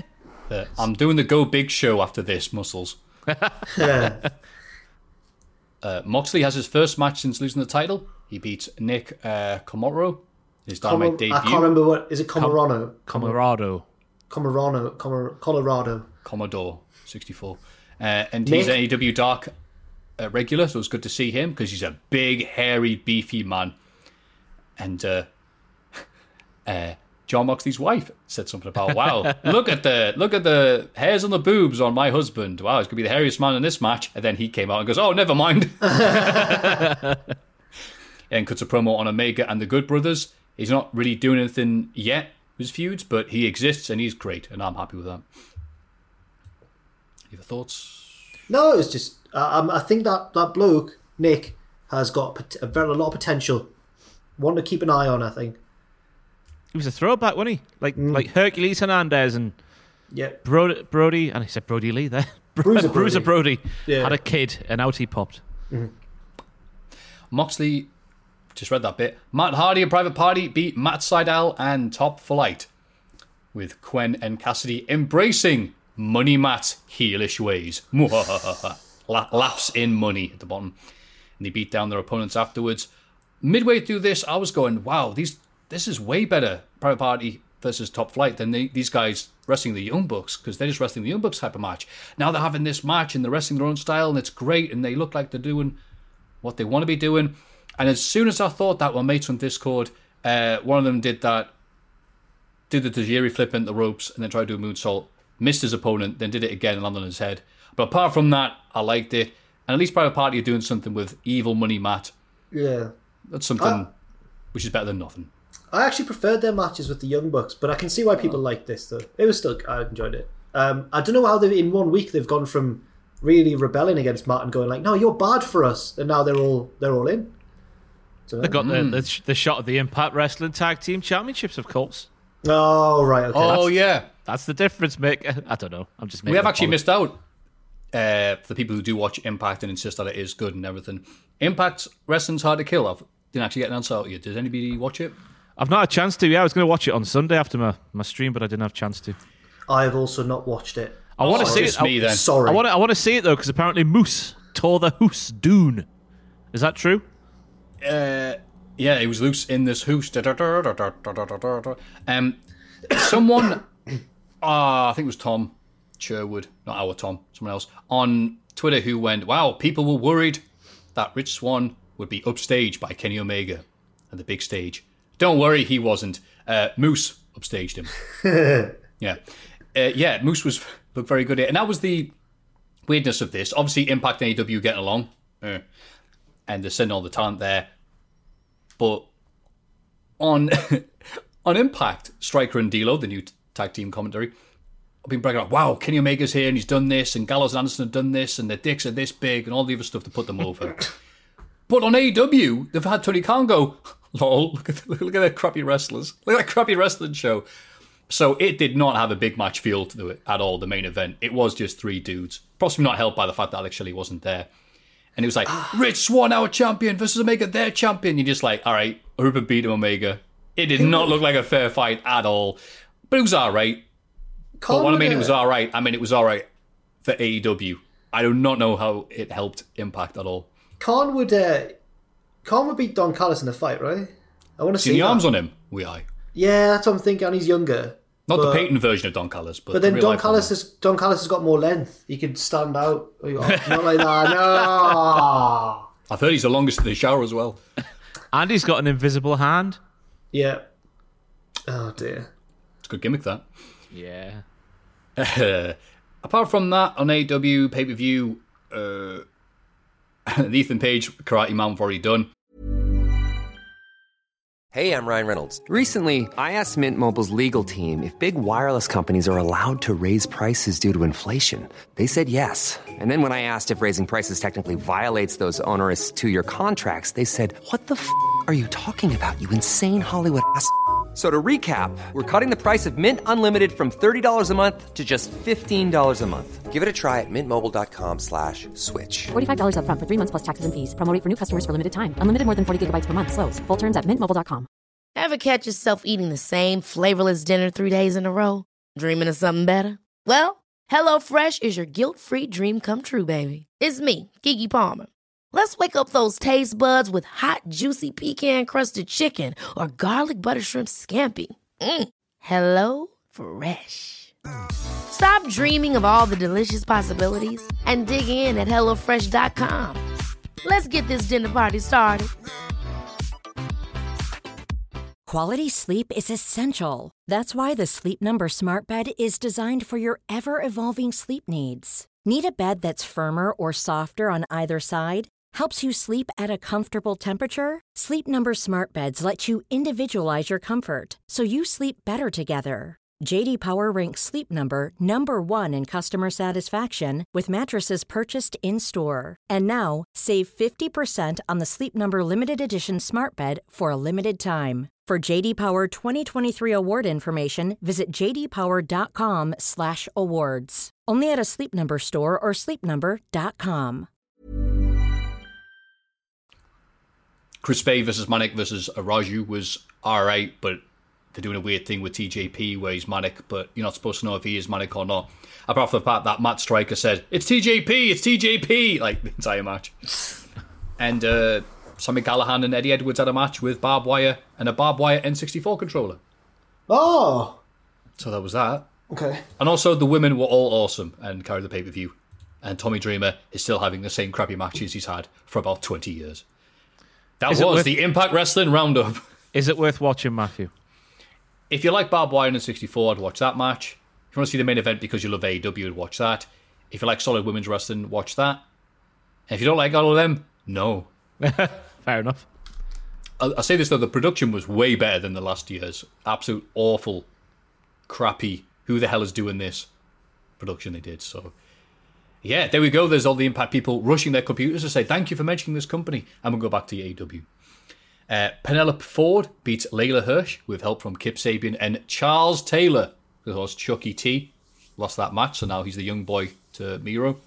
Afterwards, Taylor is forced to tell Orange Cassidy that Miro is his best friend now. And JR could not have rolled his eyes any harder. My God, I hope he's okay, Jim. Because this week of all weeks, he was not liking what he was saying all the way through the night, and it was so distracting. So distracting. There was a tag match where it started to break down, and Excalibur's like, "It's breaking down here, referee trying to get control," and JR goes, "Doesn't matter." Yeah. I think at some points he was sounding like how Ross is going to sound hour 35 in this Run Extravaganza, where he's just getting prodded. He's like, wow, God, they're really athletic. They went back to sleep. But good, you know what? Sometimes it's good that Jim Ross only gets a few lines in rather than crapping on the product like he did last year. So he's actually improving. He's doing all right. See, positive podcast. Well, no, I just thought, because he has been doing better, I just thought this week it was so noticeable. It was almost as if he was just saying, "Oh, this is crap. I don't like what I'm watching." But yeah, we'll move on. It's fine. Jim Ross is nice. There we go. Kenny, Gallows, and Anderson took out Penta backstage. The bastard. Tony Khan, I'm losing the ability to speak now. I'm very sorry. Tony Khan books them in a 6-man main event at Beach Break against Phoenix, Pac, and Moxley. And is it just me, fellow Newcastle people, but was it weird to see them hyping up lovely sunny Beach Break in February? I'm looking out the window, all I can see is snow and sleet. I found it unusual. I'm just checking to see if the snow is laid from last night, but it hasn't, unfortunately, around here. Look at you. Well, yeah. But it is a bit weird, but I like it. I like to pretend that it's sunny, you know? Isn't that when spring break happens out there? Like no, that's in the Easter holidays. I beg my pardon. I think. Have you put that in a video? No, I don't know how I know that. I think it's just because they all go home for that and then they come back for their finals. That's right. We've seen too much American TV and film, haven't we? Yeah. And Jericho and MJF cheat to win the Inner Circle tag team match between Jericho and MJF, Pride and Powerful, and the brand new tag team of Sammy and Hagar, done specifically just so they can get a cameo from Sammy Hagar. One for the dads. One for the dads. Yes, I could tell this would have no reaction whatsoever. Yeah, I had no idea who he was. Oh, no, really? Sammy Hagar? Yeah, I tell you what, though. This is the single best match I have ever seen the conscience of five-star wrestler Mr. Jake Hager ever wrestle in my life. He was on fire from start to finish. Fantastic. It was the bit where they were trying to cheat, so the baseball bat would come in and he'd just kick Jericho. And then MJF had the diamond ring and he just punched him in the face. Yeah, He's like, no. I'm not being funny. Where's he been? Like, ever? Like, if he can do that, where's that been? Like, ever? Turns out he's a very good hot tag. When he's not when he's a face, but when he's not the most detestable person in the match.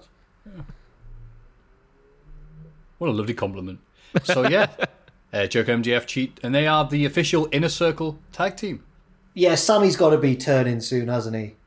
Get Proud and Powerful out there as well. They're completely They were. I was wanting them to win because they're the only tag team, but no, not anymore, Jack. No. They're neither proud nor powerful. Is their tag team's name Maxwell and Christopher? Because that's what they seem to be calling themselves backstage. That's what I got from it. Yeah, we need to talk about MJF actually. He's still. What's he done now? He's still trying to get our attention. Bless him. Are we ignoring famous him? last words there.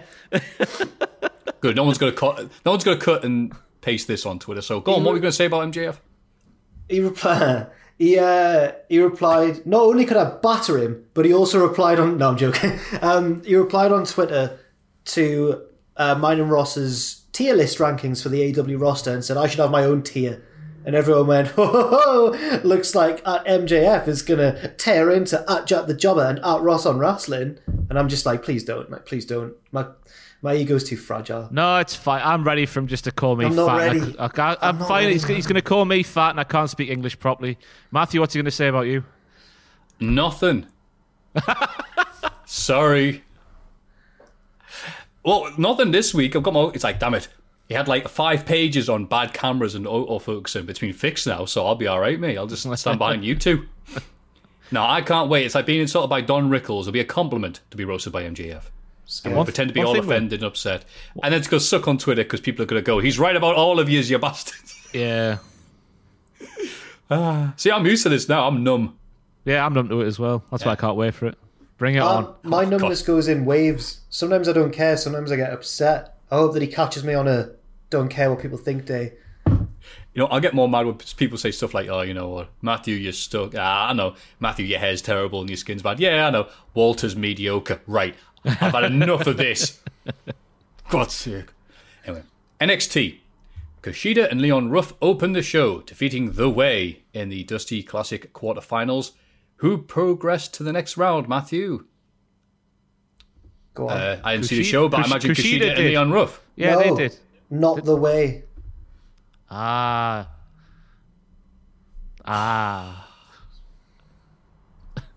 You've got me, Jack. Yep.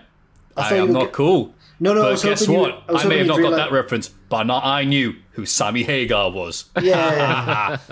Laugh it up, fuzzball.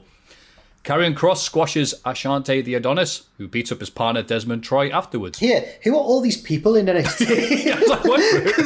Because a lot of the names that they're using now really have blended into one for me, and I don't know who half of them are. I remember speaking about Ashante, yes. the tier ranking with Tom. He's appeared on 205 Live. He's also appeared on NXT. He is signed to WWE. He is a wrestler. Yeah. I remember them cutting it was a really charismatic promo package he did when he first signed, and I don't think had his name changed then. Was he known by a different name and it got changed to Ashante? I think it wasn't him, but it was Desmond, who I think used to be Denzel DeJournette or something like that. With his weird singlet. I remember them when they had more distinctive names. I guess Ashante the Adonis is quite distinctive, but still. It's hard to remember that. It's not like a Tyler Rust. You hear Tyler Rust once, no, but he's you never forget it. He's another example. Like, I can't picture him in my head. They all meld into one. Tyler Rust. What's the one you were bigging up earlier with the blonde hair? They said looked amazing.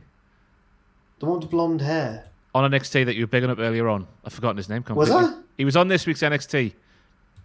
I was bigging him up. He did the run-in to help people. Oh, I wasn't bigging him up, but that's Kurt Stallion. Yeah, he looks like Tyler Rust to me. Yeah, they're all, yeah. NXT, Lucha. I'm not listening to any of this because I've just seen this result and then how to feel. The Lucha House Party, who are in NXT and Raw. Yeah. Right. It's the same lads then. Yeah. Okay, because there's only 3 of them, so I don't know how they could do the mix and match thing. Beat Imperium. They just wrestled 2 matches, and they did. Go on. They've also Go on, Lindsay. They've also beat the Hurt Business recently. They're on a tear. They are. Go on, lads. Imperium. Lucha House Party. Aye.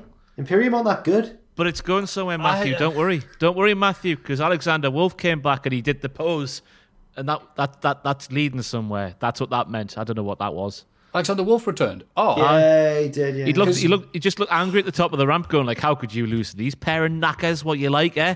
And he just did the pose, and then the other 2 lads did the pose, and that was the end of the segment. He's right. Yeah. He's exactly right. How dare you? Because I imagine Matthew still has a grudge against Alexander Wolf because he made everyone feel sad in Germany. Ooh, our special thing's not the same anymore because WWE have got their claws in. What am I doing? I'm trying to what am I doing here? That's pretty much it, yeah.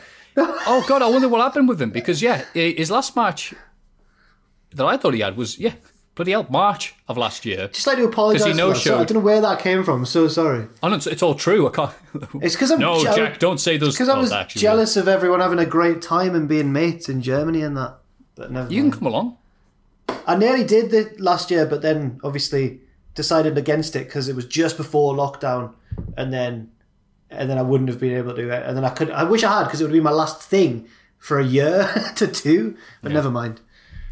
Kid Rock. Lonely Road of Faith, when the anniversary of this coming up, bloody hell. But yeah, he showed up as a surprise, and he won the shotgun title. And he went, "Aha, I am here to stay." Basically, he's on loan from WWE, and they go like, "Yay!" And we're like, "This is a bad sign, isn't it?" Like, yes. The homegrown talent, and the German's like, "Shut up, you idiots!" I'm like, "Oh, fine." And then, and I wonder, has he just been there with the lockdown and everything? And he only returned October to NXT UK to lose to Noam Dar in London. Wow, the poor bastard. Of course, I'm saying that word. I'm very sorry. And then he's just lost every match since, all 3 of them on NXT UK. Oh, I've been NXT UK. No one, I haven't seen him, but he's on Proper One now. All right, cool. Proper One. Don't say that because Pete Dunne was staking his case to take the title off Finn Balor, and Pete Dunne said he built a brand. He made NXT UK what it is today. Oh, he's to blame. Oh. Yeah, why would you own up to that? Casey Catanzaro and Caden Carter face Toni Storm and Mercedes Martinez. Mercedes brackets, I'm losing, but at least I'm on Retribution Martinez in the Women's Dusty Classic. So surprised they didn't call it anything other than the Dusty Classic, but for the women. Trying to think of a classic woman wrestler they could have named it after. Yeah, true. The Sister Sherry Sweet 60. That doesn't work as if there's 8 of them. You tried. No, it's all right. It was a good effort. Whatever. There we are. Io Shirai sneaks in to take out Martinez, but Casey debuts an outrageous top rope finisher to pull off the upset. What the bloody hell would you call this, Jack? Corkscrew, reverse, 180... meat-faced cheese pizza. I love that cocktail. I don't know what it was, but it was cool. I've never seen it before. Yeah. Fantastic. Tyler Rust convinces Regal to book him against Bronson Reed, which makes his manager Malcolm Bivens very nervous. Bronson wins. Better luck next time. Rust. I don't know what to say about him. Yeah, but I've been moaning about this name as well. Sorry, go on, Matthew. What were you going to say? Why have you typed that, Jack? I don't know. I was just writing these out today, and I was like, "What the hell do I say about Tyler Rust?" But Bivens debuted a new catchphrase, right? Which makes the name not too bad because Tyler Rust is, and I quote, "a diamond in the rust." Nice. Time to go home, everybody. I want Rust to do well, because he's good. He's better than having that name, and also we'll get to see more of Malcolm Bivens, who's like the best. So I hope that happens. Or it could be like, you either go rust or get bust. Something terrible like that. No. Caught my maybe next week on a rusty nail. Do you remember that song? No. I went to a party at the county jail. Caught my bollock on a rusty nail. I've just misremembered Elvis, haven't I? Caught my bollock on a... What? Where have I heard that? I've definitely heard that lyric somewhere before, but that's not how the Elvis version goes, is it? I burst my jailhouse cock. Yeah. Good, Ross. Well done. Jailhouse cock. That's very good. I'm trying to think of another Elvis phallic pun, but I can't. Nothing but a hound hog. Damn it. You know what? We'll take that one and move on.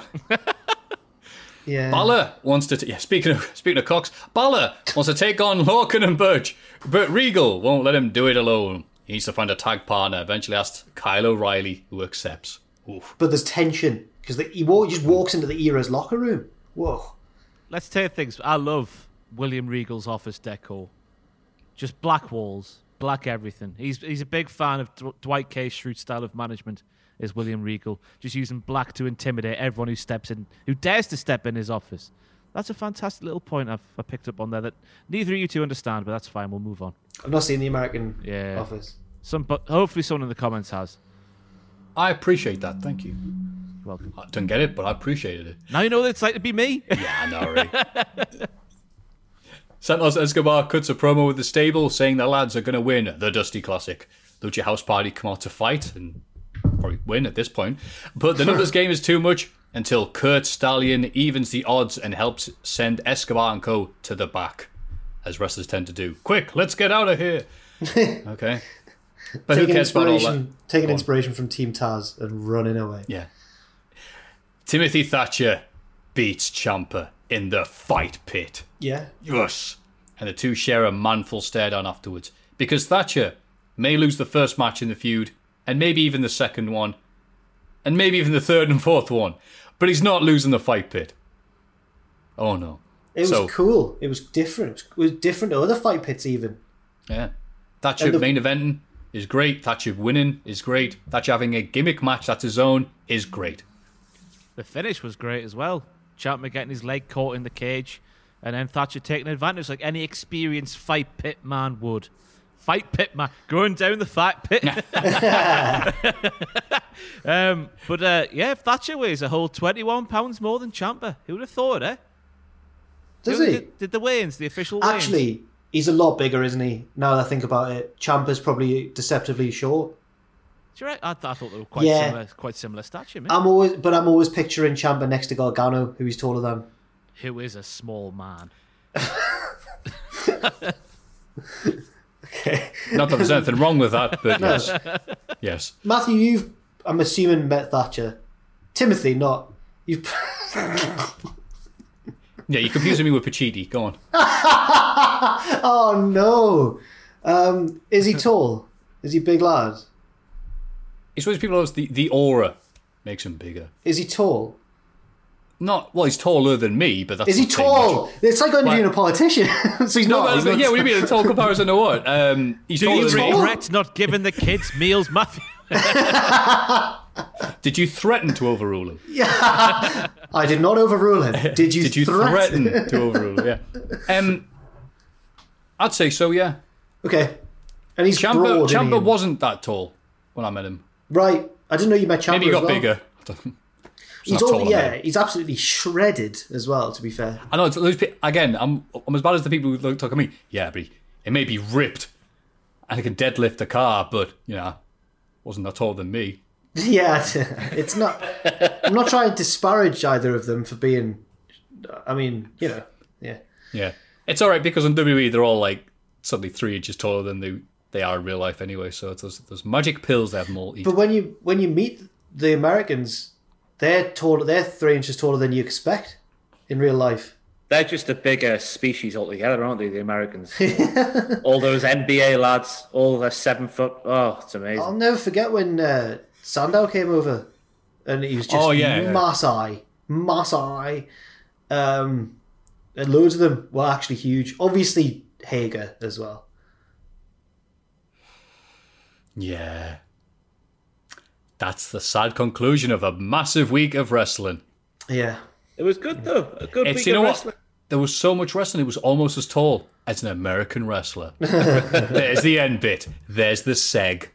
Let's have a rummage in our mail bags.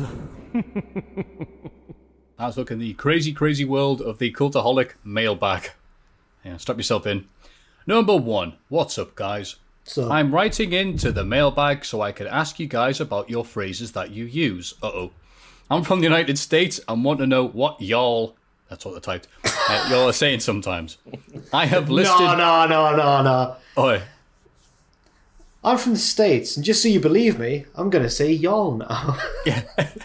Undercover American. It's Ross again. So many faces. I have listed below some phrases that y'all say. And get out! Get out of the mailbag. I would like to know what they mean in regular English. How very dare you? And Yes, we're speaking premium. how are they going to sign this off? Fine and dandy. Gonna have some iced tea on my back porch now. Like, what? Come on. It just says ye and haw. If you think of any more that are not on the list, please add it on. Okay. Sincerely, Broke and Rubbers. Oh, okay. It's all right, I guess. Yeah, the return of the silly names at the end. Good. All right. Canny. Nice Yeah, person. nice. Or quite. He's canny tall. Quite. So canny can be nice or quite. Also, canny, which means like take it easy, Yeah. be okay, be nice. You know. Bonny lad. Beautiful boy. Nice person. Way there, bunny lad. Or just a general term to say, hey there, you man. Mm-hmm. Yeah, it could be affectionate term. I mean, Ross is a bonny lad. Jack is a bonny lad. I But used to Piers be a bonny Morgan, lad. he'd be bonny lad. Hey there, bonny lad. Like Pac does, in threatening ways. How man. I was going to say Hadaway, because it's the Durham. Go on.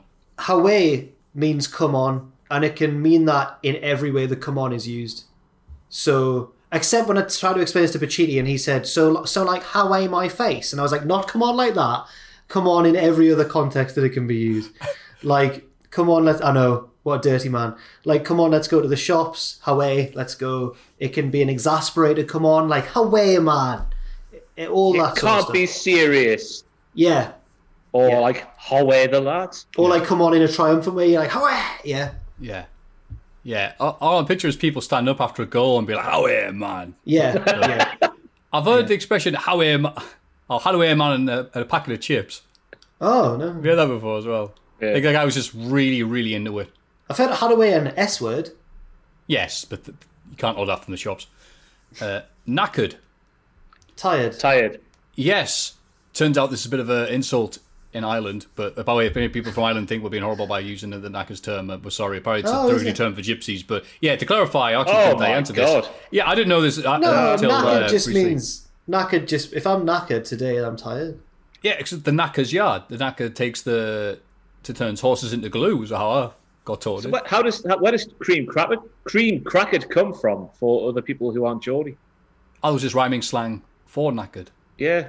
But where does it come from for people who aren't Geordie? I don't know. Yeah. I'm sure that I've heard... Bloody hell, I'm tired. I'm sure that I've heard other English people say that they're knackered. No, maybe not. Don't know. I don't think I ever had. No. Yeah. I got told it was offensive. Like school said, I'm knackered teacher, and she went, don't say that. What? Maybe in the northeast, we're the only people in the UK who get tired because it's so grim and cold up here. Ooh. It's so wet and dreary. I have to walk 4 miles in just me socks for a pint of milk. I saw a really good tweet the other day. It was this girl, I think she sounded like she was from Manchester, and she was every northern song in a music, every northern character singing in a musical. So funny. It's what people think of the North, isn't it? It's what Southerners think of the North, which is like tiny huts in the middle of the North. Oh, that was so good. It's so funny. Oh, hey, up! It's little Prince Poncy boy from down south. It's so good. Hey, it's not much, but it's what we've got. Yeah, nailed it. I'm gonna knock you on your head. It was so good. I think this person saw that video And he sent this question in. Can you explain what this means? Lush. University? Never heard of it. Anyway, lush. Nice. Delicious. Barry. Attractive. I'm gonna... This person is a fraud. This person is a fraud. Because we never use the word lush, I don't think. I don't think we'd use that on this podcast. We don't use it, but lots of other people do, I guess. But I think I've said the word lush a few times. Just now. Have you? Pure lush, that like pure lush. Oh right, yeah. Bloody cheesecake from Lidl's, pure lush. Bum. Mint. Good. Another positive things. Oh, that was canny mint. That was mint. Very good. To be looking at a picture of Finn Balor. Like in Tomorrow Never Dies when he says, I'm just a professional trying to do a job, and Bond says, me too, and shoots him. I thought he says mint. Mint. Oh, really? That's when I learned that mint was, I'm just a professional trying to do a job. Mint. I thought that. And that's what taught me that mint is not a universal term. Bond wouldn't say mint. That's awesome. Thank you for that. Proper. Very. Howard, some of these are easy. I'm just a professional doing a job. Proper mint. Nout. Nothing. Nada. Zilch. Squat. That many. Why man? Absolutely. I agree. I find what you are saying stimulating. Definitely. Why? Yeah. Do you think Steve Bruce is a horrible manager? Why man? There you go. Yeah, that's it.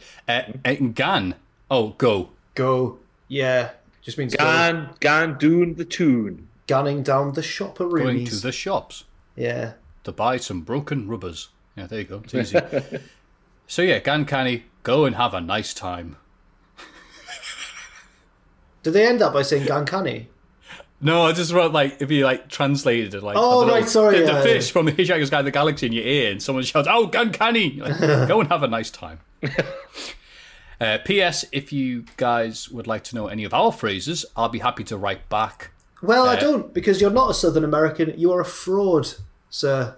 It says P.P.S. I'm from the South. So are you both? So a lot of phrases we use. Hey guys, just want to know what some of your slang means. What y'all have been talking. Why do you call horrors whores? Listen, Americans don't really do that much, and I feel like it's got in under your skin. That they don't say it very often. Well, how often would you say horror?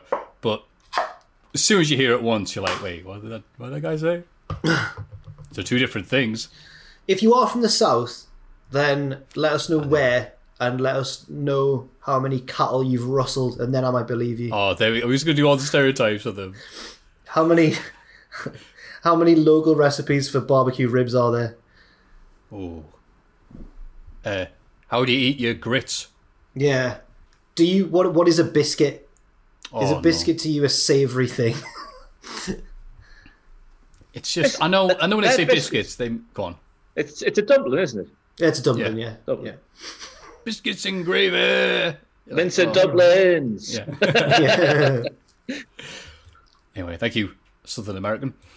Number 2. Hi, guys. Just want to say thanks a lot for all the great content over the past year. Thank you. Oh, he's talking to Tom. Just want to say thanks a lot for all the great content of the past year. Like many others, not being able to work because of everything going on, just all the content Cultaholic puts out every day helps break up my days.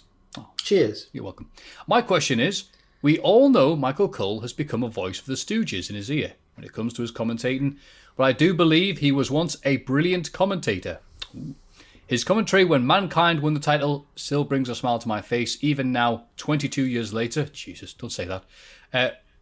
What is your favourite bit of commentary ever? It says here, mine has to be what I just mentioned, or Jim Ross commentary when Tyson Austin got at Monday Night Raw. Thanks again for everything you guys are doing. Ben in Belfast. Thank you, Ben in Belfast. Ben.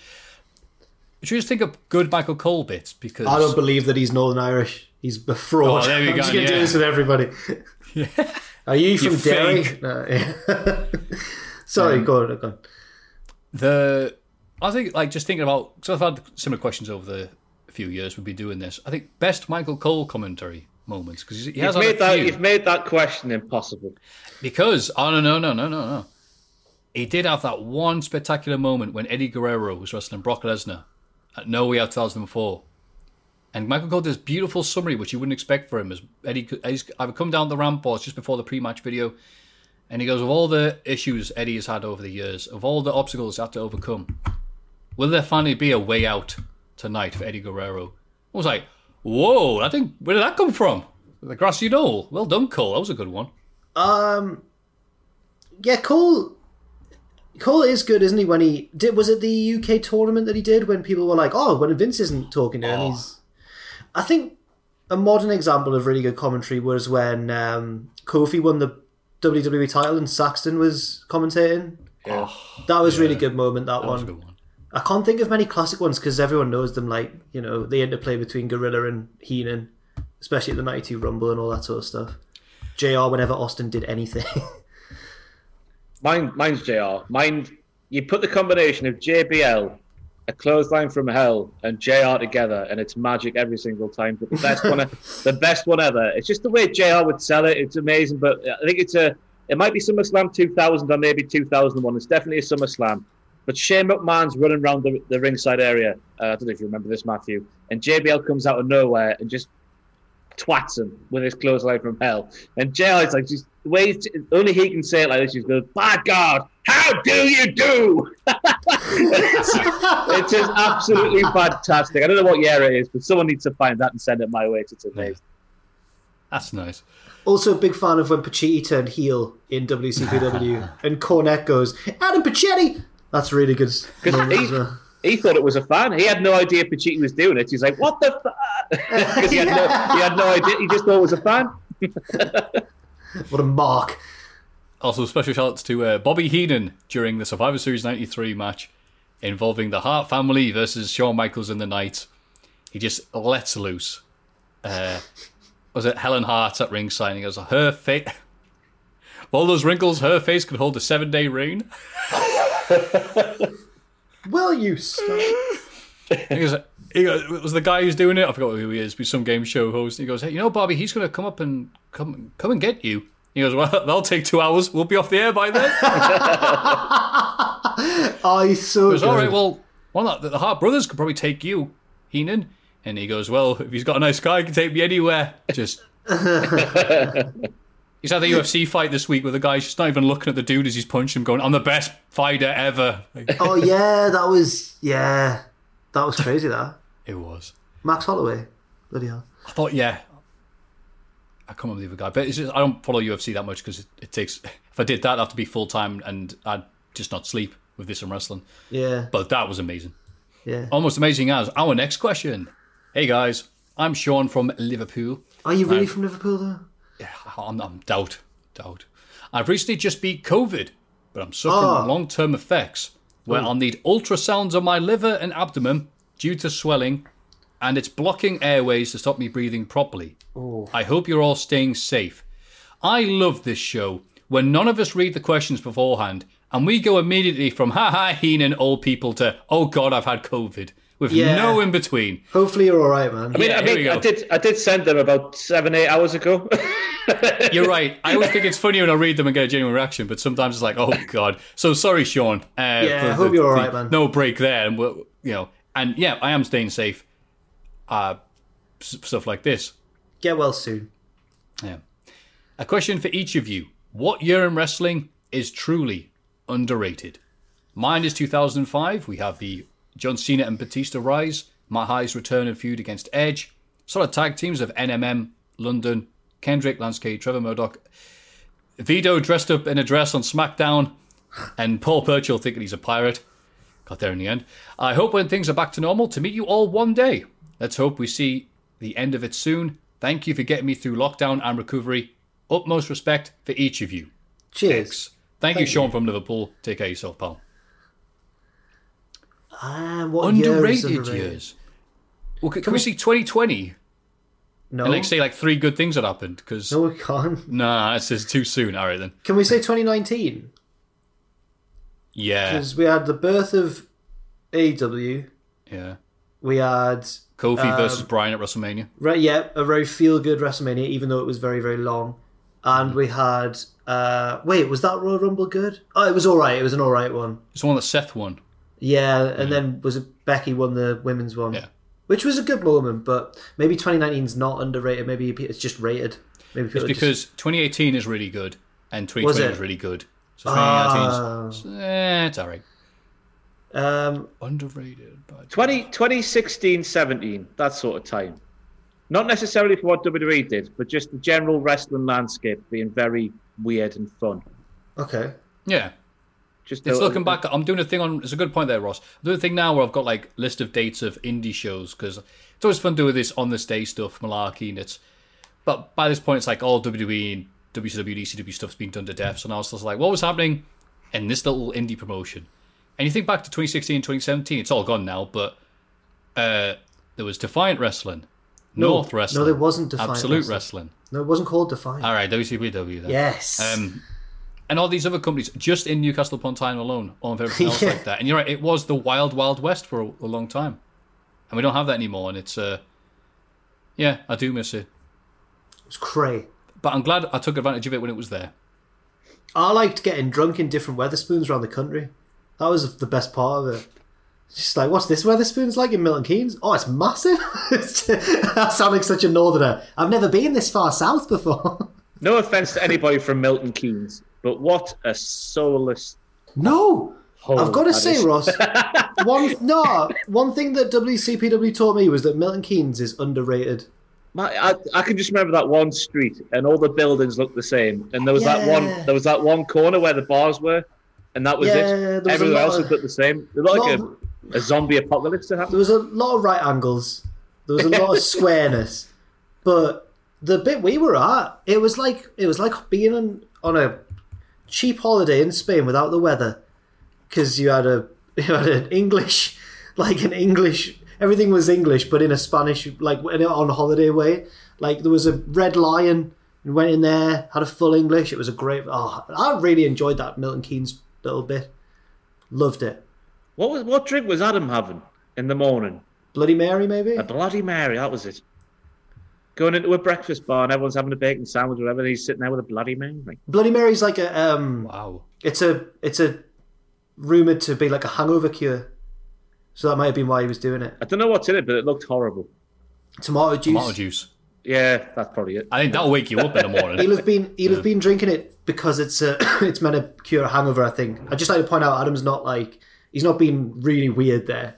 It's a thing, I think. But I don't like them. Yeah, that's the one time he's not being weird. Yeah, relax, folks. See, it's weird you used to talk about Milton Keynes, because when I used to live in Northampton, we got to Milton Keynes for like a day trip, because he had the mega... What was it called? Mega Mart? I forget what they're called now. It's been a long time. I remember asking someone that, the Mega Mart there, the bus station, and someone said, oh yeah, they got rid of the bus station a while ago. I'm like, oh, okay, cool. So there's the Mega Mart and cows. You'd go for a day trip to the bus. Look, I'm not saying Northampton's much better, but, Now, that's our underrated year of wrestling. Milton Keynes. Yeah, Milton Keynes. There, 2016... Something, Milton Keynes. Fantastic. I hope that answered your question there, Paul. Oh, and another question here. Ahoy, hoy, gents. Hi, people doing ahoy, hoy. Ahoy, hoy. Ahoy, hoy. Thank you for all you do each week to bring joy to our lives. 2020 was, for the most part, a real fudger in all our lives. I've not heard that expression before. I get what you mean, though. And though it had its down moments, I can say one of the highlights of lockdown, alongside getting a new job, was rediscovering my love of wrestling and discovering Cultaholic. While we can't do much in these wonderful lockdown times, having wrestling Cultaholic streams and videos to look forward to has helped give my life and many others structure, joy, and kept my sanity intact. That's good. I felt compelled to write this message, as it's the time of the year where I first came to experience the joys of wrestling. As a young 12-year-old lad, a classmate lent me, what else? The Royal Rumble 2000. They should swear on that when they go into office. Just a VHS copy of the Channel 4 airing of the Royal Rumble 2000. Taped on VHS, and I fell in love immediately, thanks to the madness of it all, from Cactus Jack and Triple H's classic street fight, and the insanity of Mae Young and the joyous fun of Rikishi and Too Cool dancing away to a huge crowd reaction. It was silly, it was bloody, and I loved it all. So hooray to silly wrestling bollocks, and hooray to the Rumble, in brackets, anyone but Charlotte and Brock, please. As I rewatched the 2000 Rumble match, I noticed that entrant number 5 made the first elimination, Rikishi, and wondered to myself, is that a record? It wasn't. But I felt compelled to watch the start of every Rumble in a mini form of what awaits Ross, Adam and Owen to see who did get the latest first Royal Rumble, and picked up some useless trivia as I did so, which is now in the form of a quiz below. Oh, okay. I ended up making a chart/table with the information I found, which, having watched Matthew on Desert Island Graps, I know now may seem something about the way my mind works. Nothing wrong with that, pal. So, onto the quiz of men's Royal Rumble first. Sadly, Matthew has to be the quiz master and can't join in. But let's be honest, he'd probably run away with it if he joined in. There we go. I don't even need to prove myself. Now I feel as though Ross has now gone, hang on. I think he's changed the plan slightly. Well, because I do the mailbag. I think everyone knows that. But the questions were attached in the same email, so immediately I saw the answers. So how could I be one of the participants in this quiz, having already seen the answers? So you two are the contestants, and I am the quiz master. No. They're quizalicious for you, baby. Right, you ready? Any more for the email? Or is that it? It just says a couple of letters. Pass over to Ross. From prompt to Quizalicious, which you've just said. That sounds like a Ross sentence there. Yeah. Yes. Quizalicious. Have a wonderful... Sorry to talk over your intro. Have a wonderful 2021, lads. From sunny Salford, Andrew Bolton. P.S. I want to do wrestlers as characters in Hades, but I think only Matthew could have answered.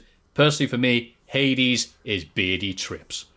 Thank you for your email, Andrew. Now, thank you, Andrew, for being a cool dude and liker of me. I appreciate that. I hope to win this quiz to make you proud. He's called Andrew Bolton, but he says he's from Salford.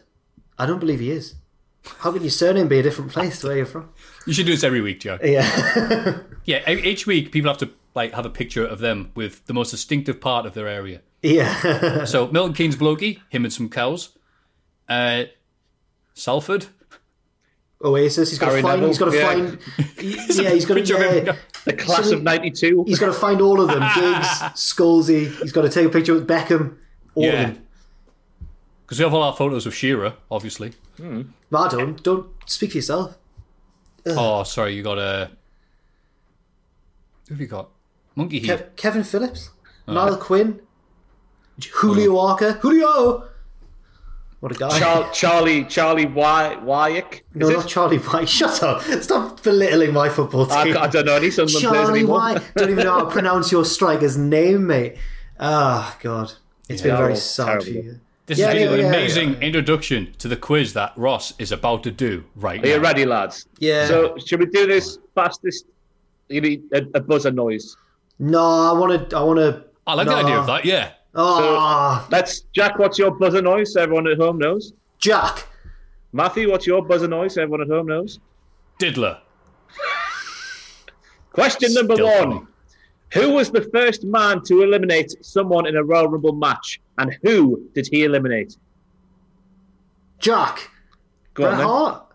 Incorrect. Matthew. Diddler. Demolition Axe. Incorrect. The answer on this bit of paper now is Jake the Snake, who eliminated the Natural Butch Reed. Wow. Question number two. Jake entered fifth, and this was the record for the latest entrant to score an elimination, until who broke this record, entering ninth in the 1996 Royal Rumble? Can you clarify what that... So, to me... Diddler. Go on. Is it Diesel? Incorrect, Jack. Jack. Assuming the question means what I think it means, like, no one had eliminated anyone until this person came in. That's what I'm thinking it is, yeah. What year was it, sorry? The record was ninth in 1996. Until 96. Who broke this record, entering ninth in 1996. Oh, 96. So no I think idea. this means... I think this means... Shawn Michaels. Yokozuna.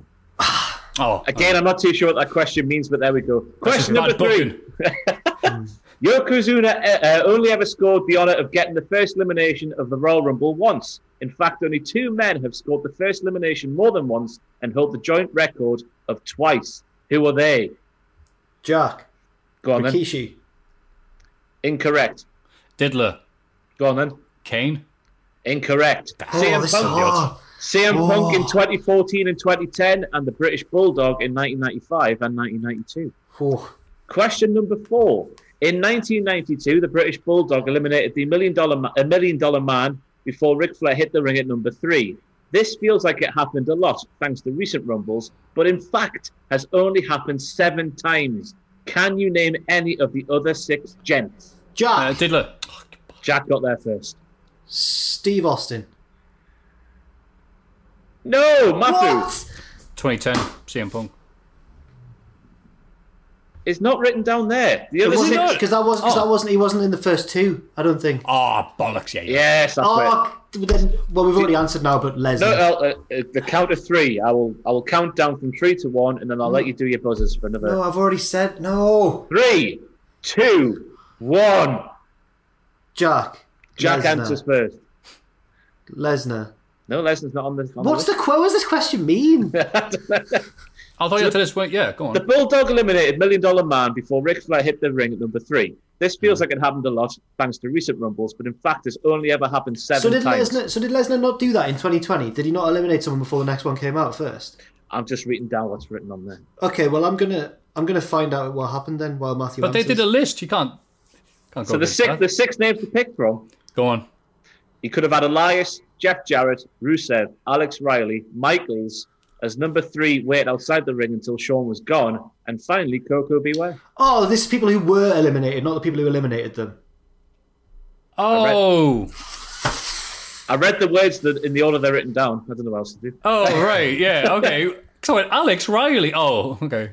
Anyway, next one. This amazing quiz.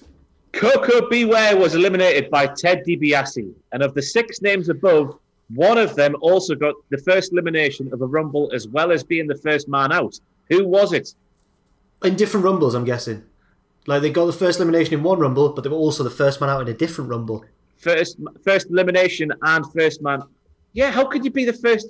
Does it mean first man out to the ring? It must mean... Yeah, exactly. You got the first elimination, but then you must have been the next elimination out after the first elimination. Rumble he was the first elimination. The next one, the next Rumble, he was the next one out. All right, that must make more sense then, yeah. Cool. Can you say names again? Elias, Jarrett, Rusev, Riley, Michaels, Koko B. Ware. Which of these was it? Which of those, yeah. Diddler. Go on then. To guess, but Riley. Incorrect. Jack. Michaels. It's Elias in 2019 who threw out Jeff. And then what? And then what? And then what was the second part of the quiz? While all these gentlemen had the embarrassment of being hurled out before another man had entered, they never went out first more than once. Only one man has done that, and as a clue, he also holds another more famous, pathetic Royal Rumble record. Who is it? Diddler. Santino? Correct! This quiz, right, is like... Created there. 1-0. No, there's one more question to go. Can I just give an example of what this quiz is like? It's beautifully written, and I appreciate it, but it's like, the question's like, where is Newcastle upon time? And then if I went, the northeast. Incorrect. It's actually 14 miles north of Sunderland. It just goes in far more detail. The answer was Northumberland. Yeah. Finally, while many superstars won the Royal Rumble on their debut entry, who was the only winner to have the Rumble be the first match he won? So their first match ever was a Royal Rumble win. Ric Flair. Incorrect. What? No, Diddler. It's going through these all in my head really quickly. Diesel. Incorrect. I think it means their first professional wrestling match ever was a Royal Rumble win. Oh, not their debut in WWE. Okay. The first match ever was a Rumble win. I think that's what the question says. Oh my God, Diddler. Vince McMahon. Of course it is. Oh, right. I think they're like... That one was a good question. That was the end of the quiz. That was... Yeah, you're on a high note. Thank you, Andrew Bolden. You're amazing. I won that quiz. Matthews won 2-0. I've been embarrassed there by Matthew and by Andrew. Sorry, I like when people sending quizzes. The mint. Please, more quizzes. Please. And that was very well read. My God in heaven. Ross did word good. Thank you very much. Please send in your other questions, quizzes, thoughts, theories, and everything else that you want us to butcher on this podcast. And you can send them to mailbag@cultaholic.com.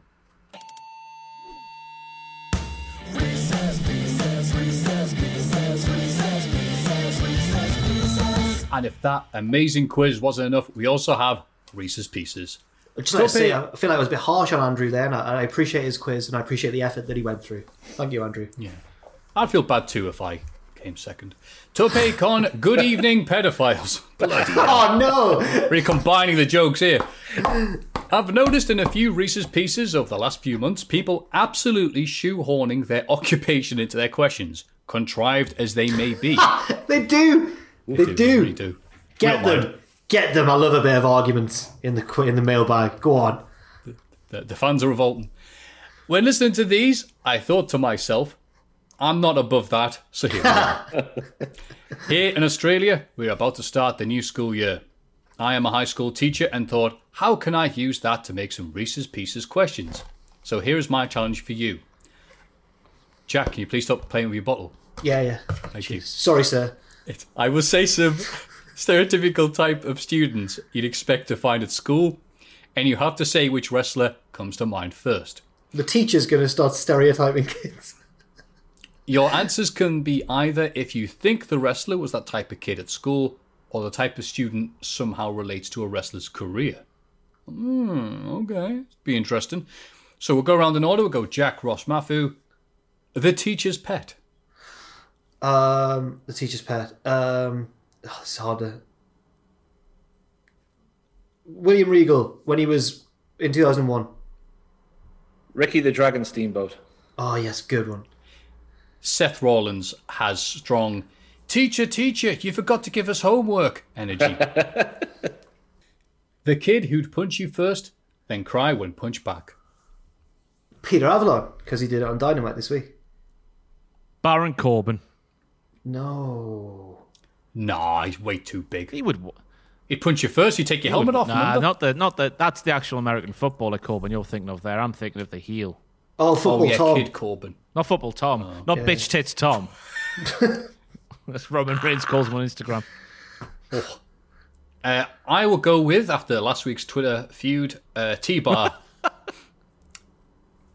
The Dibber Dobber. Which, if that American person is watching, translates to the person who always tells and snitches. Oh, right. I'm going to dob you in. Is that what you'd say? Proper tittle-tattle. Proper telltale. A tittle-tattle. There you go. Proper grass. Is that the Australian then for it? Dibber Dobber? He's a bit of a Dibber Dobber, mate. I'll go for Seth Rollins, I guess. Or I'll go for Gerald or Pat. Stooge. Oh, literally. That's good wordplay, Ross. That's where you get paid the big bucks. I will go with John Cena. Yes. He looks like a guy who tells on somebody so it makes himself look good. The student who you can clearly tell that parents did the work. Oh. Did the work? I just missed what was said there completely. I heard the student and then my thing dropped. Whose parents did the work? Bless you. Whose parents did the work. What does that mean? Oh, the homework. Like, it's a project that comes in, it's all nice and fancy. He goes, you didn't do this. This is a very teacher-based question because they'll say, all right, make this. They'll David come back Flair. And be beautiful.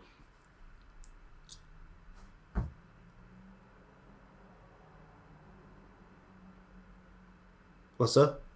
Are you all right, Ross? My internet just dropped out again. Yeah, but we thought so. But we cut to you and you're shaking your head. It's like, oh, you're I just don't understand why it happens in this office where I'm alone and there's no one else here.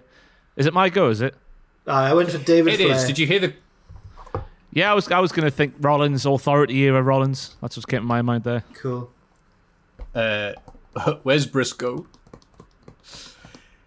I'm still blocked by Gerald Briscoe on Twitter because of saying something. I think I said about him... How does Gerald Briscoe feel about having a son that's older than him? Oh. Because he just looks so rough at 23. Anyway, I digress. The Dropout. The Dropout. John Moxley.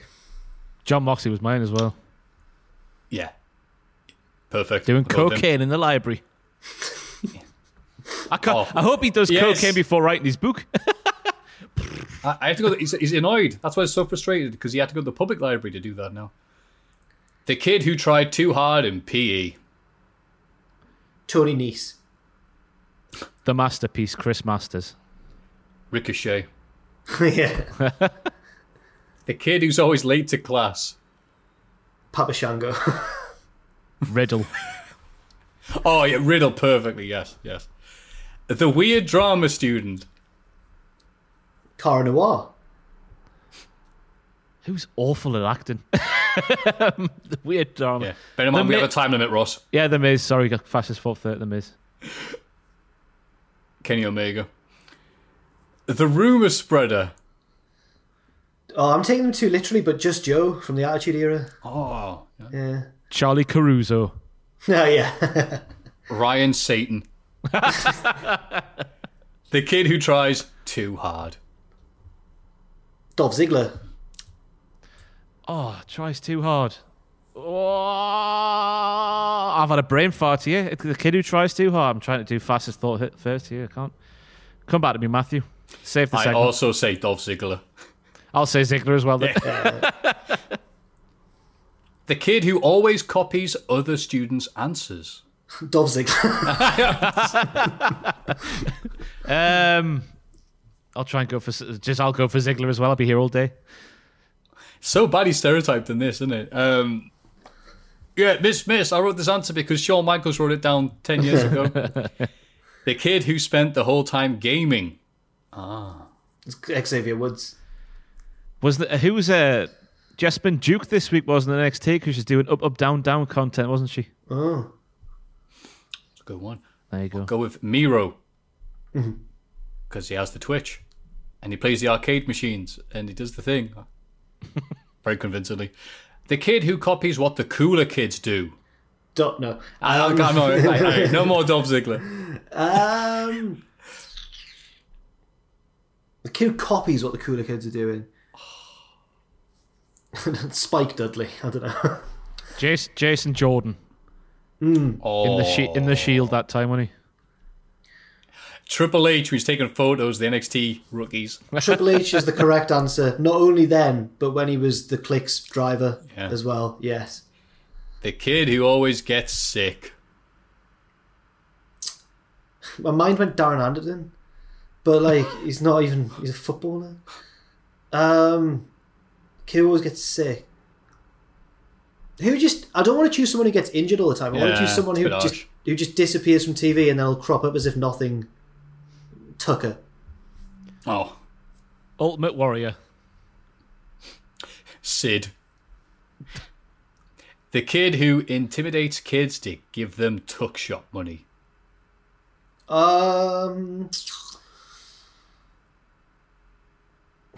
There's lots of intimidating people in wrestling. Oh, Ryback then. Ryback. Lars Sullivan. Riker. The kid who pulls an A out of their ass despite no effort. Oh, Carlito then. Rob Van Dam. Yeah.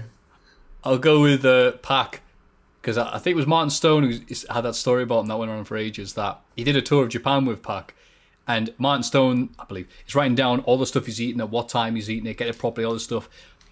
Pac, in the meantime, spent the entire time eating cereal, either with milk or just with his hands, I forget which. And by the end of it, Pac had put on more muscle than him, and he was fuming. What a freakish man. What a freakish kid.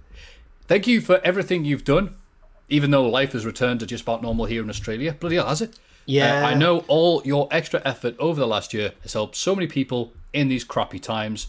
Jake, a.k.a. Barbara Sack from Twitch. Oh, thank you very much. Thank you, Barbara Sack. We expect to see you not just supporting Cultaholic FC, who have renamed themselves after that other unfortunate name, and Jack's channel, not only watching Ross play Football Manager, but me playing FIFA. Oh, beg your pardon. FIFA, and playing whatever I'm playing on Saturdays at 6 p.m. GMT. Oh, you'll be asleep by then, won't you, in Australia? Oh, well, you can watch it later on. Yeah. Thank you very much for that, Reese's Pieces. If you have any Reese's Pieces of your own, you can, of course, send them to the exact same place as the mailbag, which is mailbag@cultaholic.com. Let's pause the podcast and have a bit of COVID chat. Any of you two know why we haven't copied Australia over here? Why we haven't just shut everything down for 3 months, got it all done in 3 months instead of finding about for 3 months here and 2 months there and 1 month here and all that stuff? Probably Tell me why. The government aren't very good. Yeah, and I made the mistake of I'm going to go to bed, let me just get my phone to put on music. Oh, what the hell, I'll just have a quick look at Twitter. and see the news, which is obviously what you want to do before you want to go to bed and have nice dreams. And I didn't realise this, and I think I was much happier not knowing this. The experts, I'm going to get this completely wrong, but it doesn't matter. The experts have said, all right, well, with the way the antidote works, you get a jab once, and you're supposed to have a jab 4 weeks later, I believe, more or less.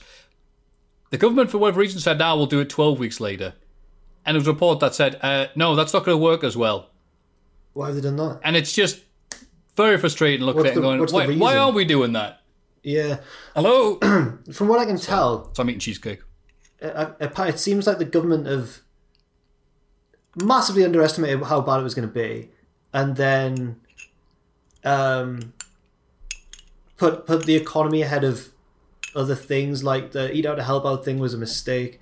And my least favourite part of all of this has been going on watching the news, and the politicians are talking to us like we're naughty kids, saying like, well, we all need to try harder, actually, but get out and buy some food to help the economy. Like, what are you on about? Yeah. Which is translated to big businesses or be okay, and the people who are in little businesses and small shops, ha ha. Well. Ha ha. Well, I voted for Kodos. That's a Simpsons joke for Matthew there. I know. But I didn't vote for them, so they can do one. It's all right. Brexit will save us. Bloody Pacini and all these mates. Pacini hates this being a Tory narrative, as he would.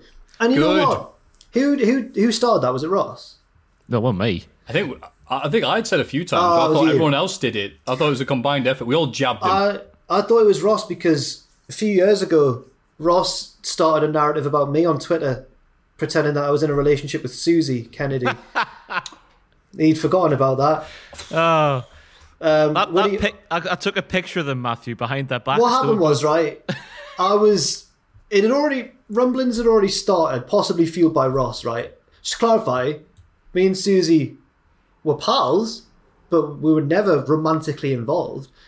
And there was one day I went and just looked out of a window, and it was like cold or something. She came over and just put her arm around my shoulder, and we were both looking out this window. And Ross spotted his opportunity. He just snapped a quick picture of us looking very much like a couple. And then, yeah. As if they had asked for this picture to be taken, Matthew. It was that good. It was a really well done. It was really opportunistic, though. Like, it was very well done, sadly.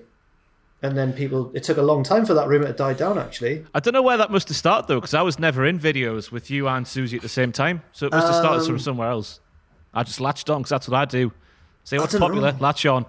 We were never, nothing ever, I don't know. I don't know where it would have come from. Because we were a boy and a girl on YouTube, and that's what people do, isn't it? Shipping, yes. Yeah, yes, that's exactly it. Well done, mate. And... Thank you. That type of thing is... Do I get a gold star? Yeah, I'm so proud sometimes when it's obviously... Just one of the best things about this podcast is the fact that we're... Even though we're, three nerdy lads, whatever, watching wrestling when we should have given up and gotten real lives. But we are still, even though we're from roughly the same area, very different. So when I hear Ross doing his absolute best to fit in with some of the stupid internet stuff that I've just taken for granted all these years, but really is stupid internet stuff, and I hear you say a term like shipping, I'm like, yes. You have to remember. That's when you put two ships together, isn't it? No, Ross, no. You have to remember that Ross is a wrestling fan. So there must be some part of him that can wrap his head around the stuff that you are into. It sounded so condescending. The weird Matthew stuff. I don't have an issue with Matthew being into stuff I'm not into. It's just I'm not into them. So when he says references, I feel like Matthew, I don't make a reaction because I don't get it. Right, I'm not going to say Ross is right. the stuff I don't get, it's fake. Yeah, true. Yeah. True. And Ross is right. It's like, yeah, well, let's have a conversation. I'll talk stuff you don't understand, and you can look confused. Oh, that's a great podcast, Matthew. While Pacini zooms in and out from the secondary camera. Fantastic. We need to do a Twitch watch along of that podcast. Please, yes, we do. We do. Yes, 100%. Yes. No, please. God, no. yes. Please. I'd love to watch that podcast back. All roast each other with the Twitch chat. Yeah. Please, no. No, it's going to be so bad. It's going to be great. No. Who wants to do on theirs? Because mine's like gaming and whatever. I mean, you just started yours, Ross. You could. We'll just make it a special event when the lockdown's finished. We'll all get three together. of us on the all three of us on the podcast. We'll get it downloaded so we can pause it here and there and talk about it and whatnot. And yeah, we'll do it soon. Can't I wait for that? Cool. I've no idea if any of that is going to be in the finished video, but it was nice that we talked about it. Yeah, it will be. Yeah. Oh, we're going to leave that in. Oh, by the way, those numbers that I said, that just off the top of my head, please don't take them as fact. Go Google. Yeah. People getting the COVID news from Matthew, bloody hell. It's Cultaholics. Big question. What a great podcast. And this week's big question, that I'm sure you've all answered in the comments already, is who is going to win the Rumbles this year in 2021? Rumbles? That's right, silly person who only watches wrestling because their kid watches it. There's 2 this year. And so far announced, probably be more by the time this comes out, Daniel Bryan, Bobby Lashley, AJ Styles, Randy Orton, Otis, bit of a different quality there, The Miz, Jey Uso, Cesaro, and Jeff Hardy are in the men's. Apparently The Miz's was announced not on Raw, not on Twitter, but on TMZ. Oh, nice. That's very Thanks, good. Ryan Satan.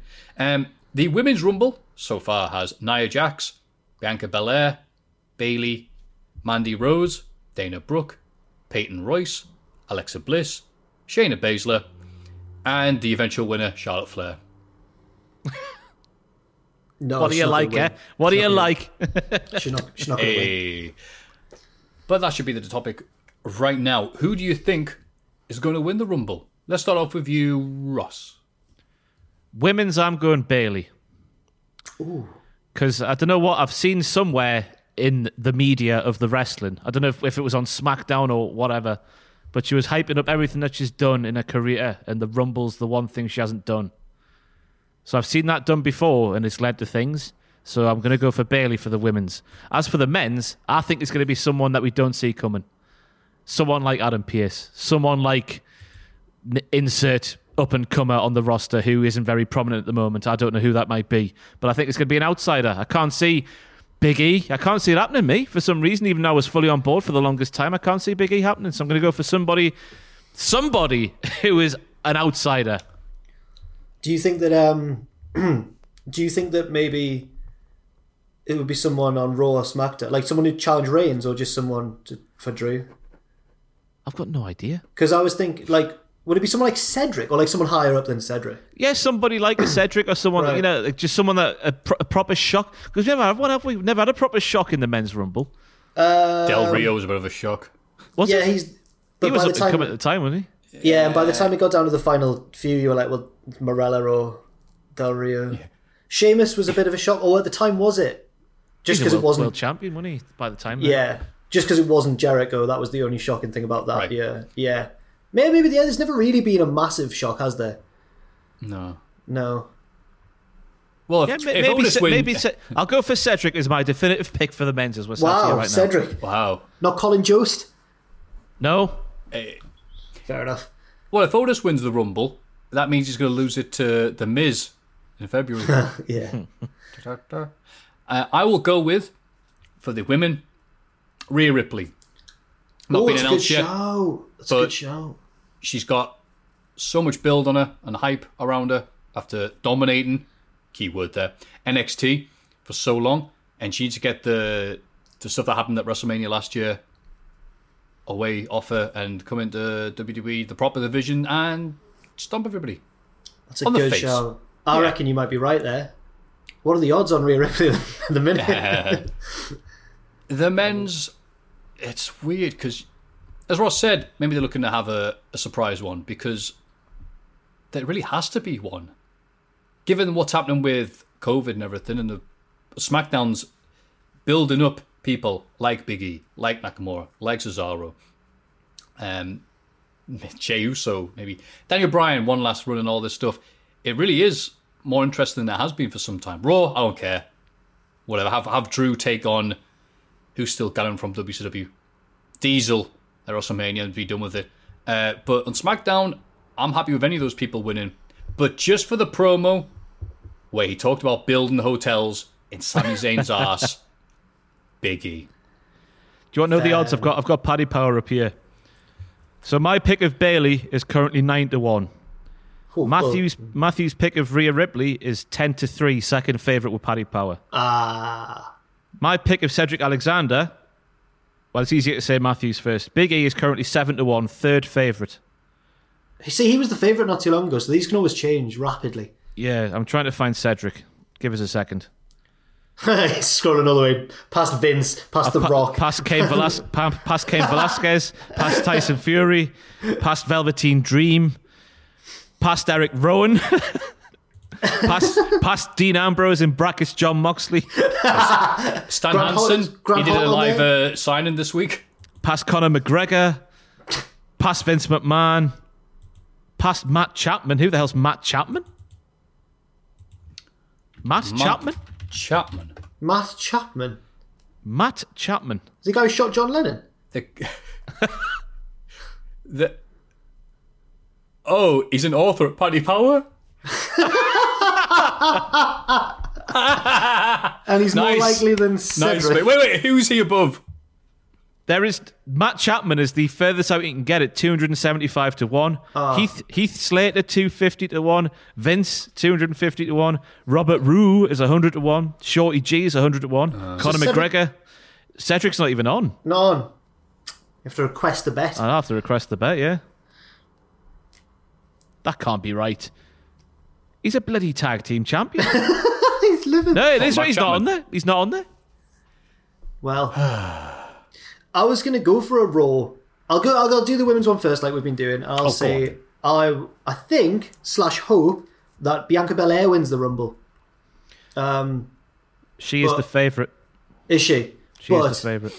At least I was thinking that all the way until Matthew said Rhea Ripley. Then I was like, that'll be good too. So if either of those won, I'd be happy with it. If Bayley won, I'd be happy with it as well. The person I most want to win a Rumble is Sasha, but she's the champion, obviously, so that's not going to happen. But she's put in some great performances.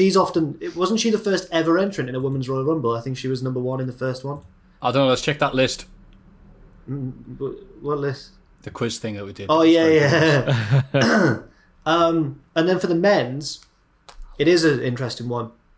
But I was going to go for a Raw person. I was going to say Keith.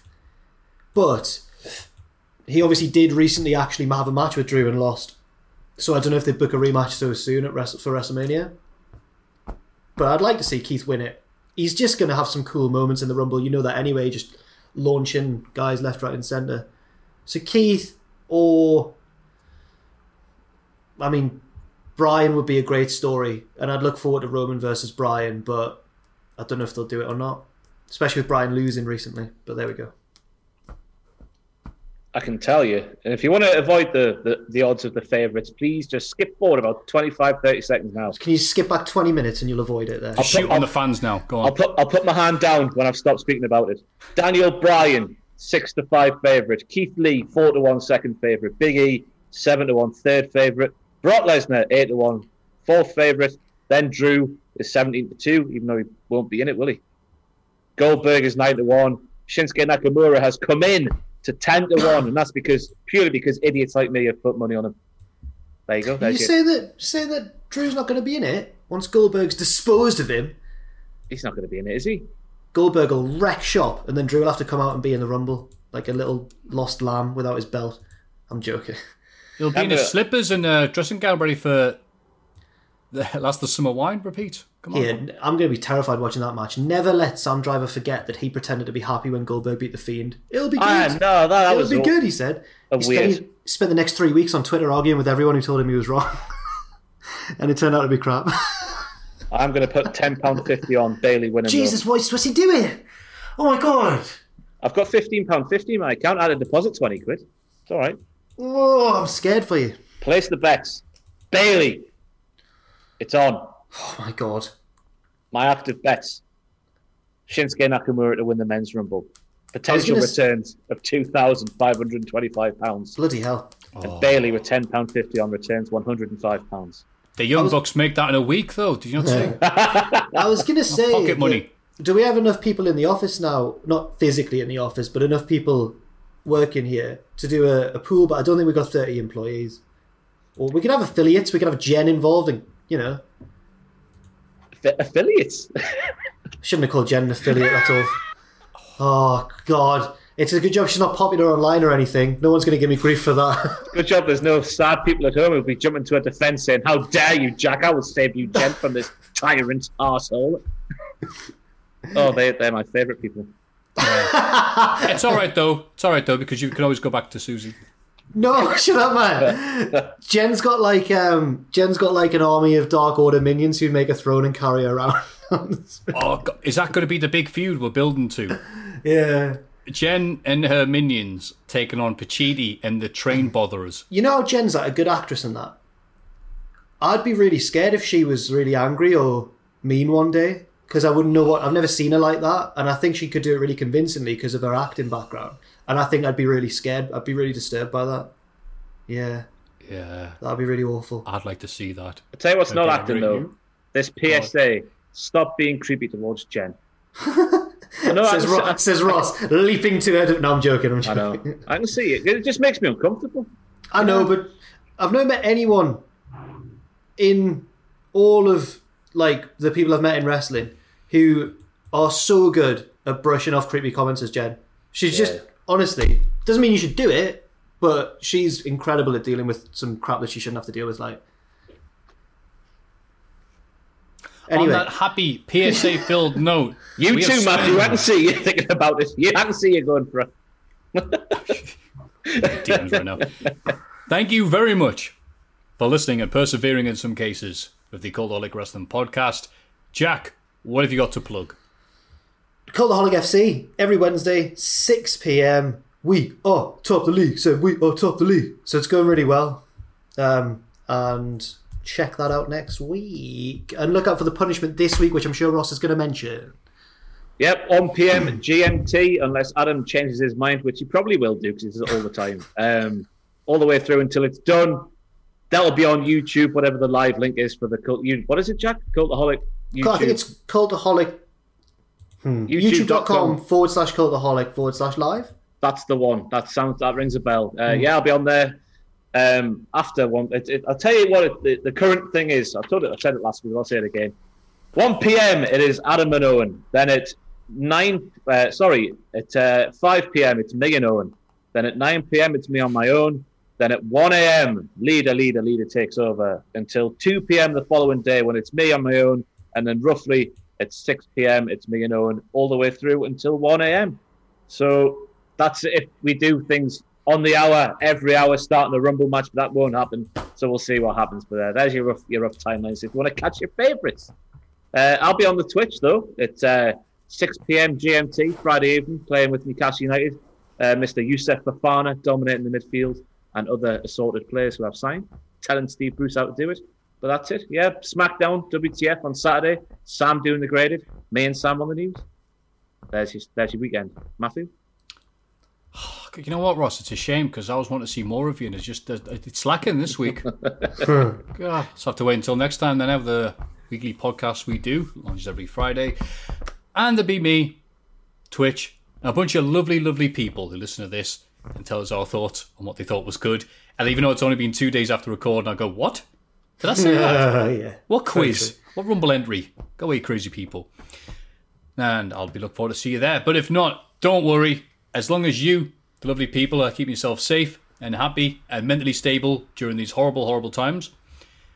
Unless you're in Australia, in which case you can do what the hell you want, apparently. That's all that matters. Of course, the Hall of Fame recap at patreon.com/Cultaholic. And mails, theories, questions, and whatever you want to send us. Please send them to mailbag@cultaholic.com. We have been Cultaholic. You've been amazing. I'd like to end each podcast by putting our fist towards the camera, especially now that they don't autofocus, make me look stupid. And on the count of 3, we do the famous expression, which is 1, 2, 3. Join us. Join us. Sorry in case my sound's terrible. Sorry. Ross hates you all. Bye.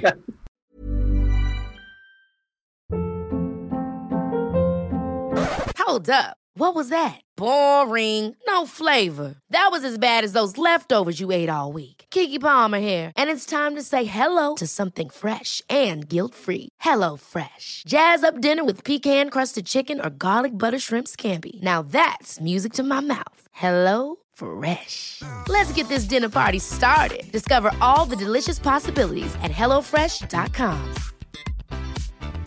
Hi, I'm Daniel, founder of Pretty Litter. Did you know cats tend to hide symptoms of sickness and pain? I learned this the hard way after losing my cat, Gingy. So I created Pretty Litter, a health monitoring litter that helps detect early signs of illness by changing colors, saving you money and potentially your cat's life. Pretty Litter is veterinarian developed, and it's the easiest way to keep tabs on your fur baby's health right at home. Go to prettylitter.com and use code ACAST for 20% off your first order and a free cat toy. Terms and conditions apply. See site for details. For all the wrestling headlines in just 10 minutes, search Cultaholic Wrestling News on Apple, Spotify, or wherever you get your podcasts from.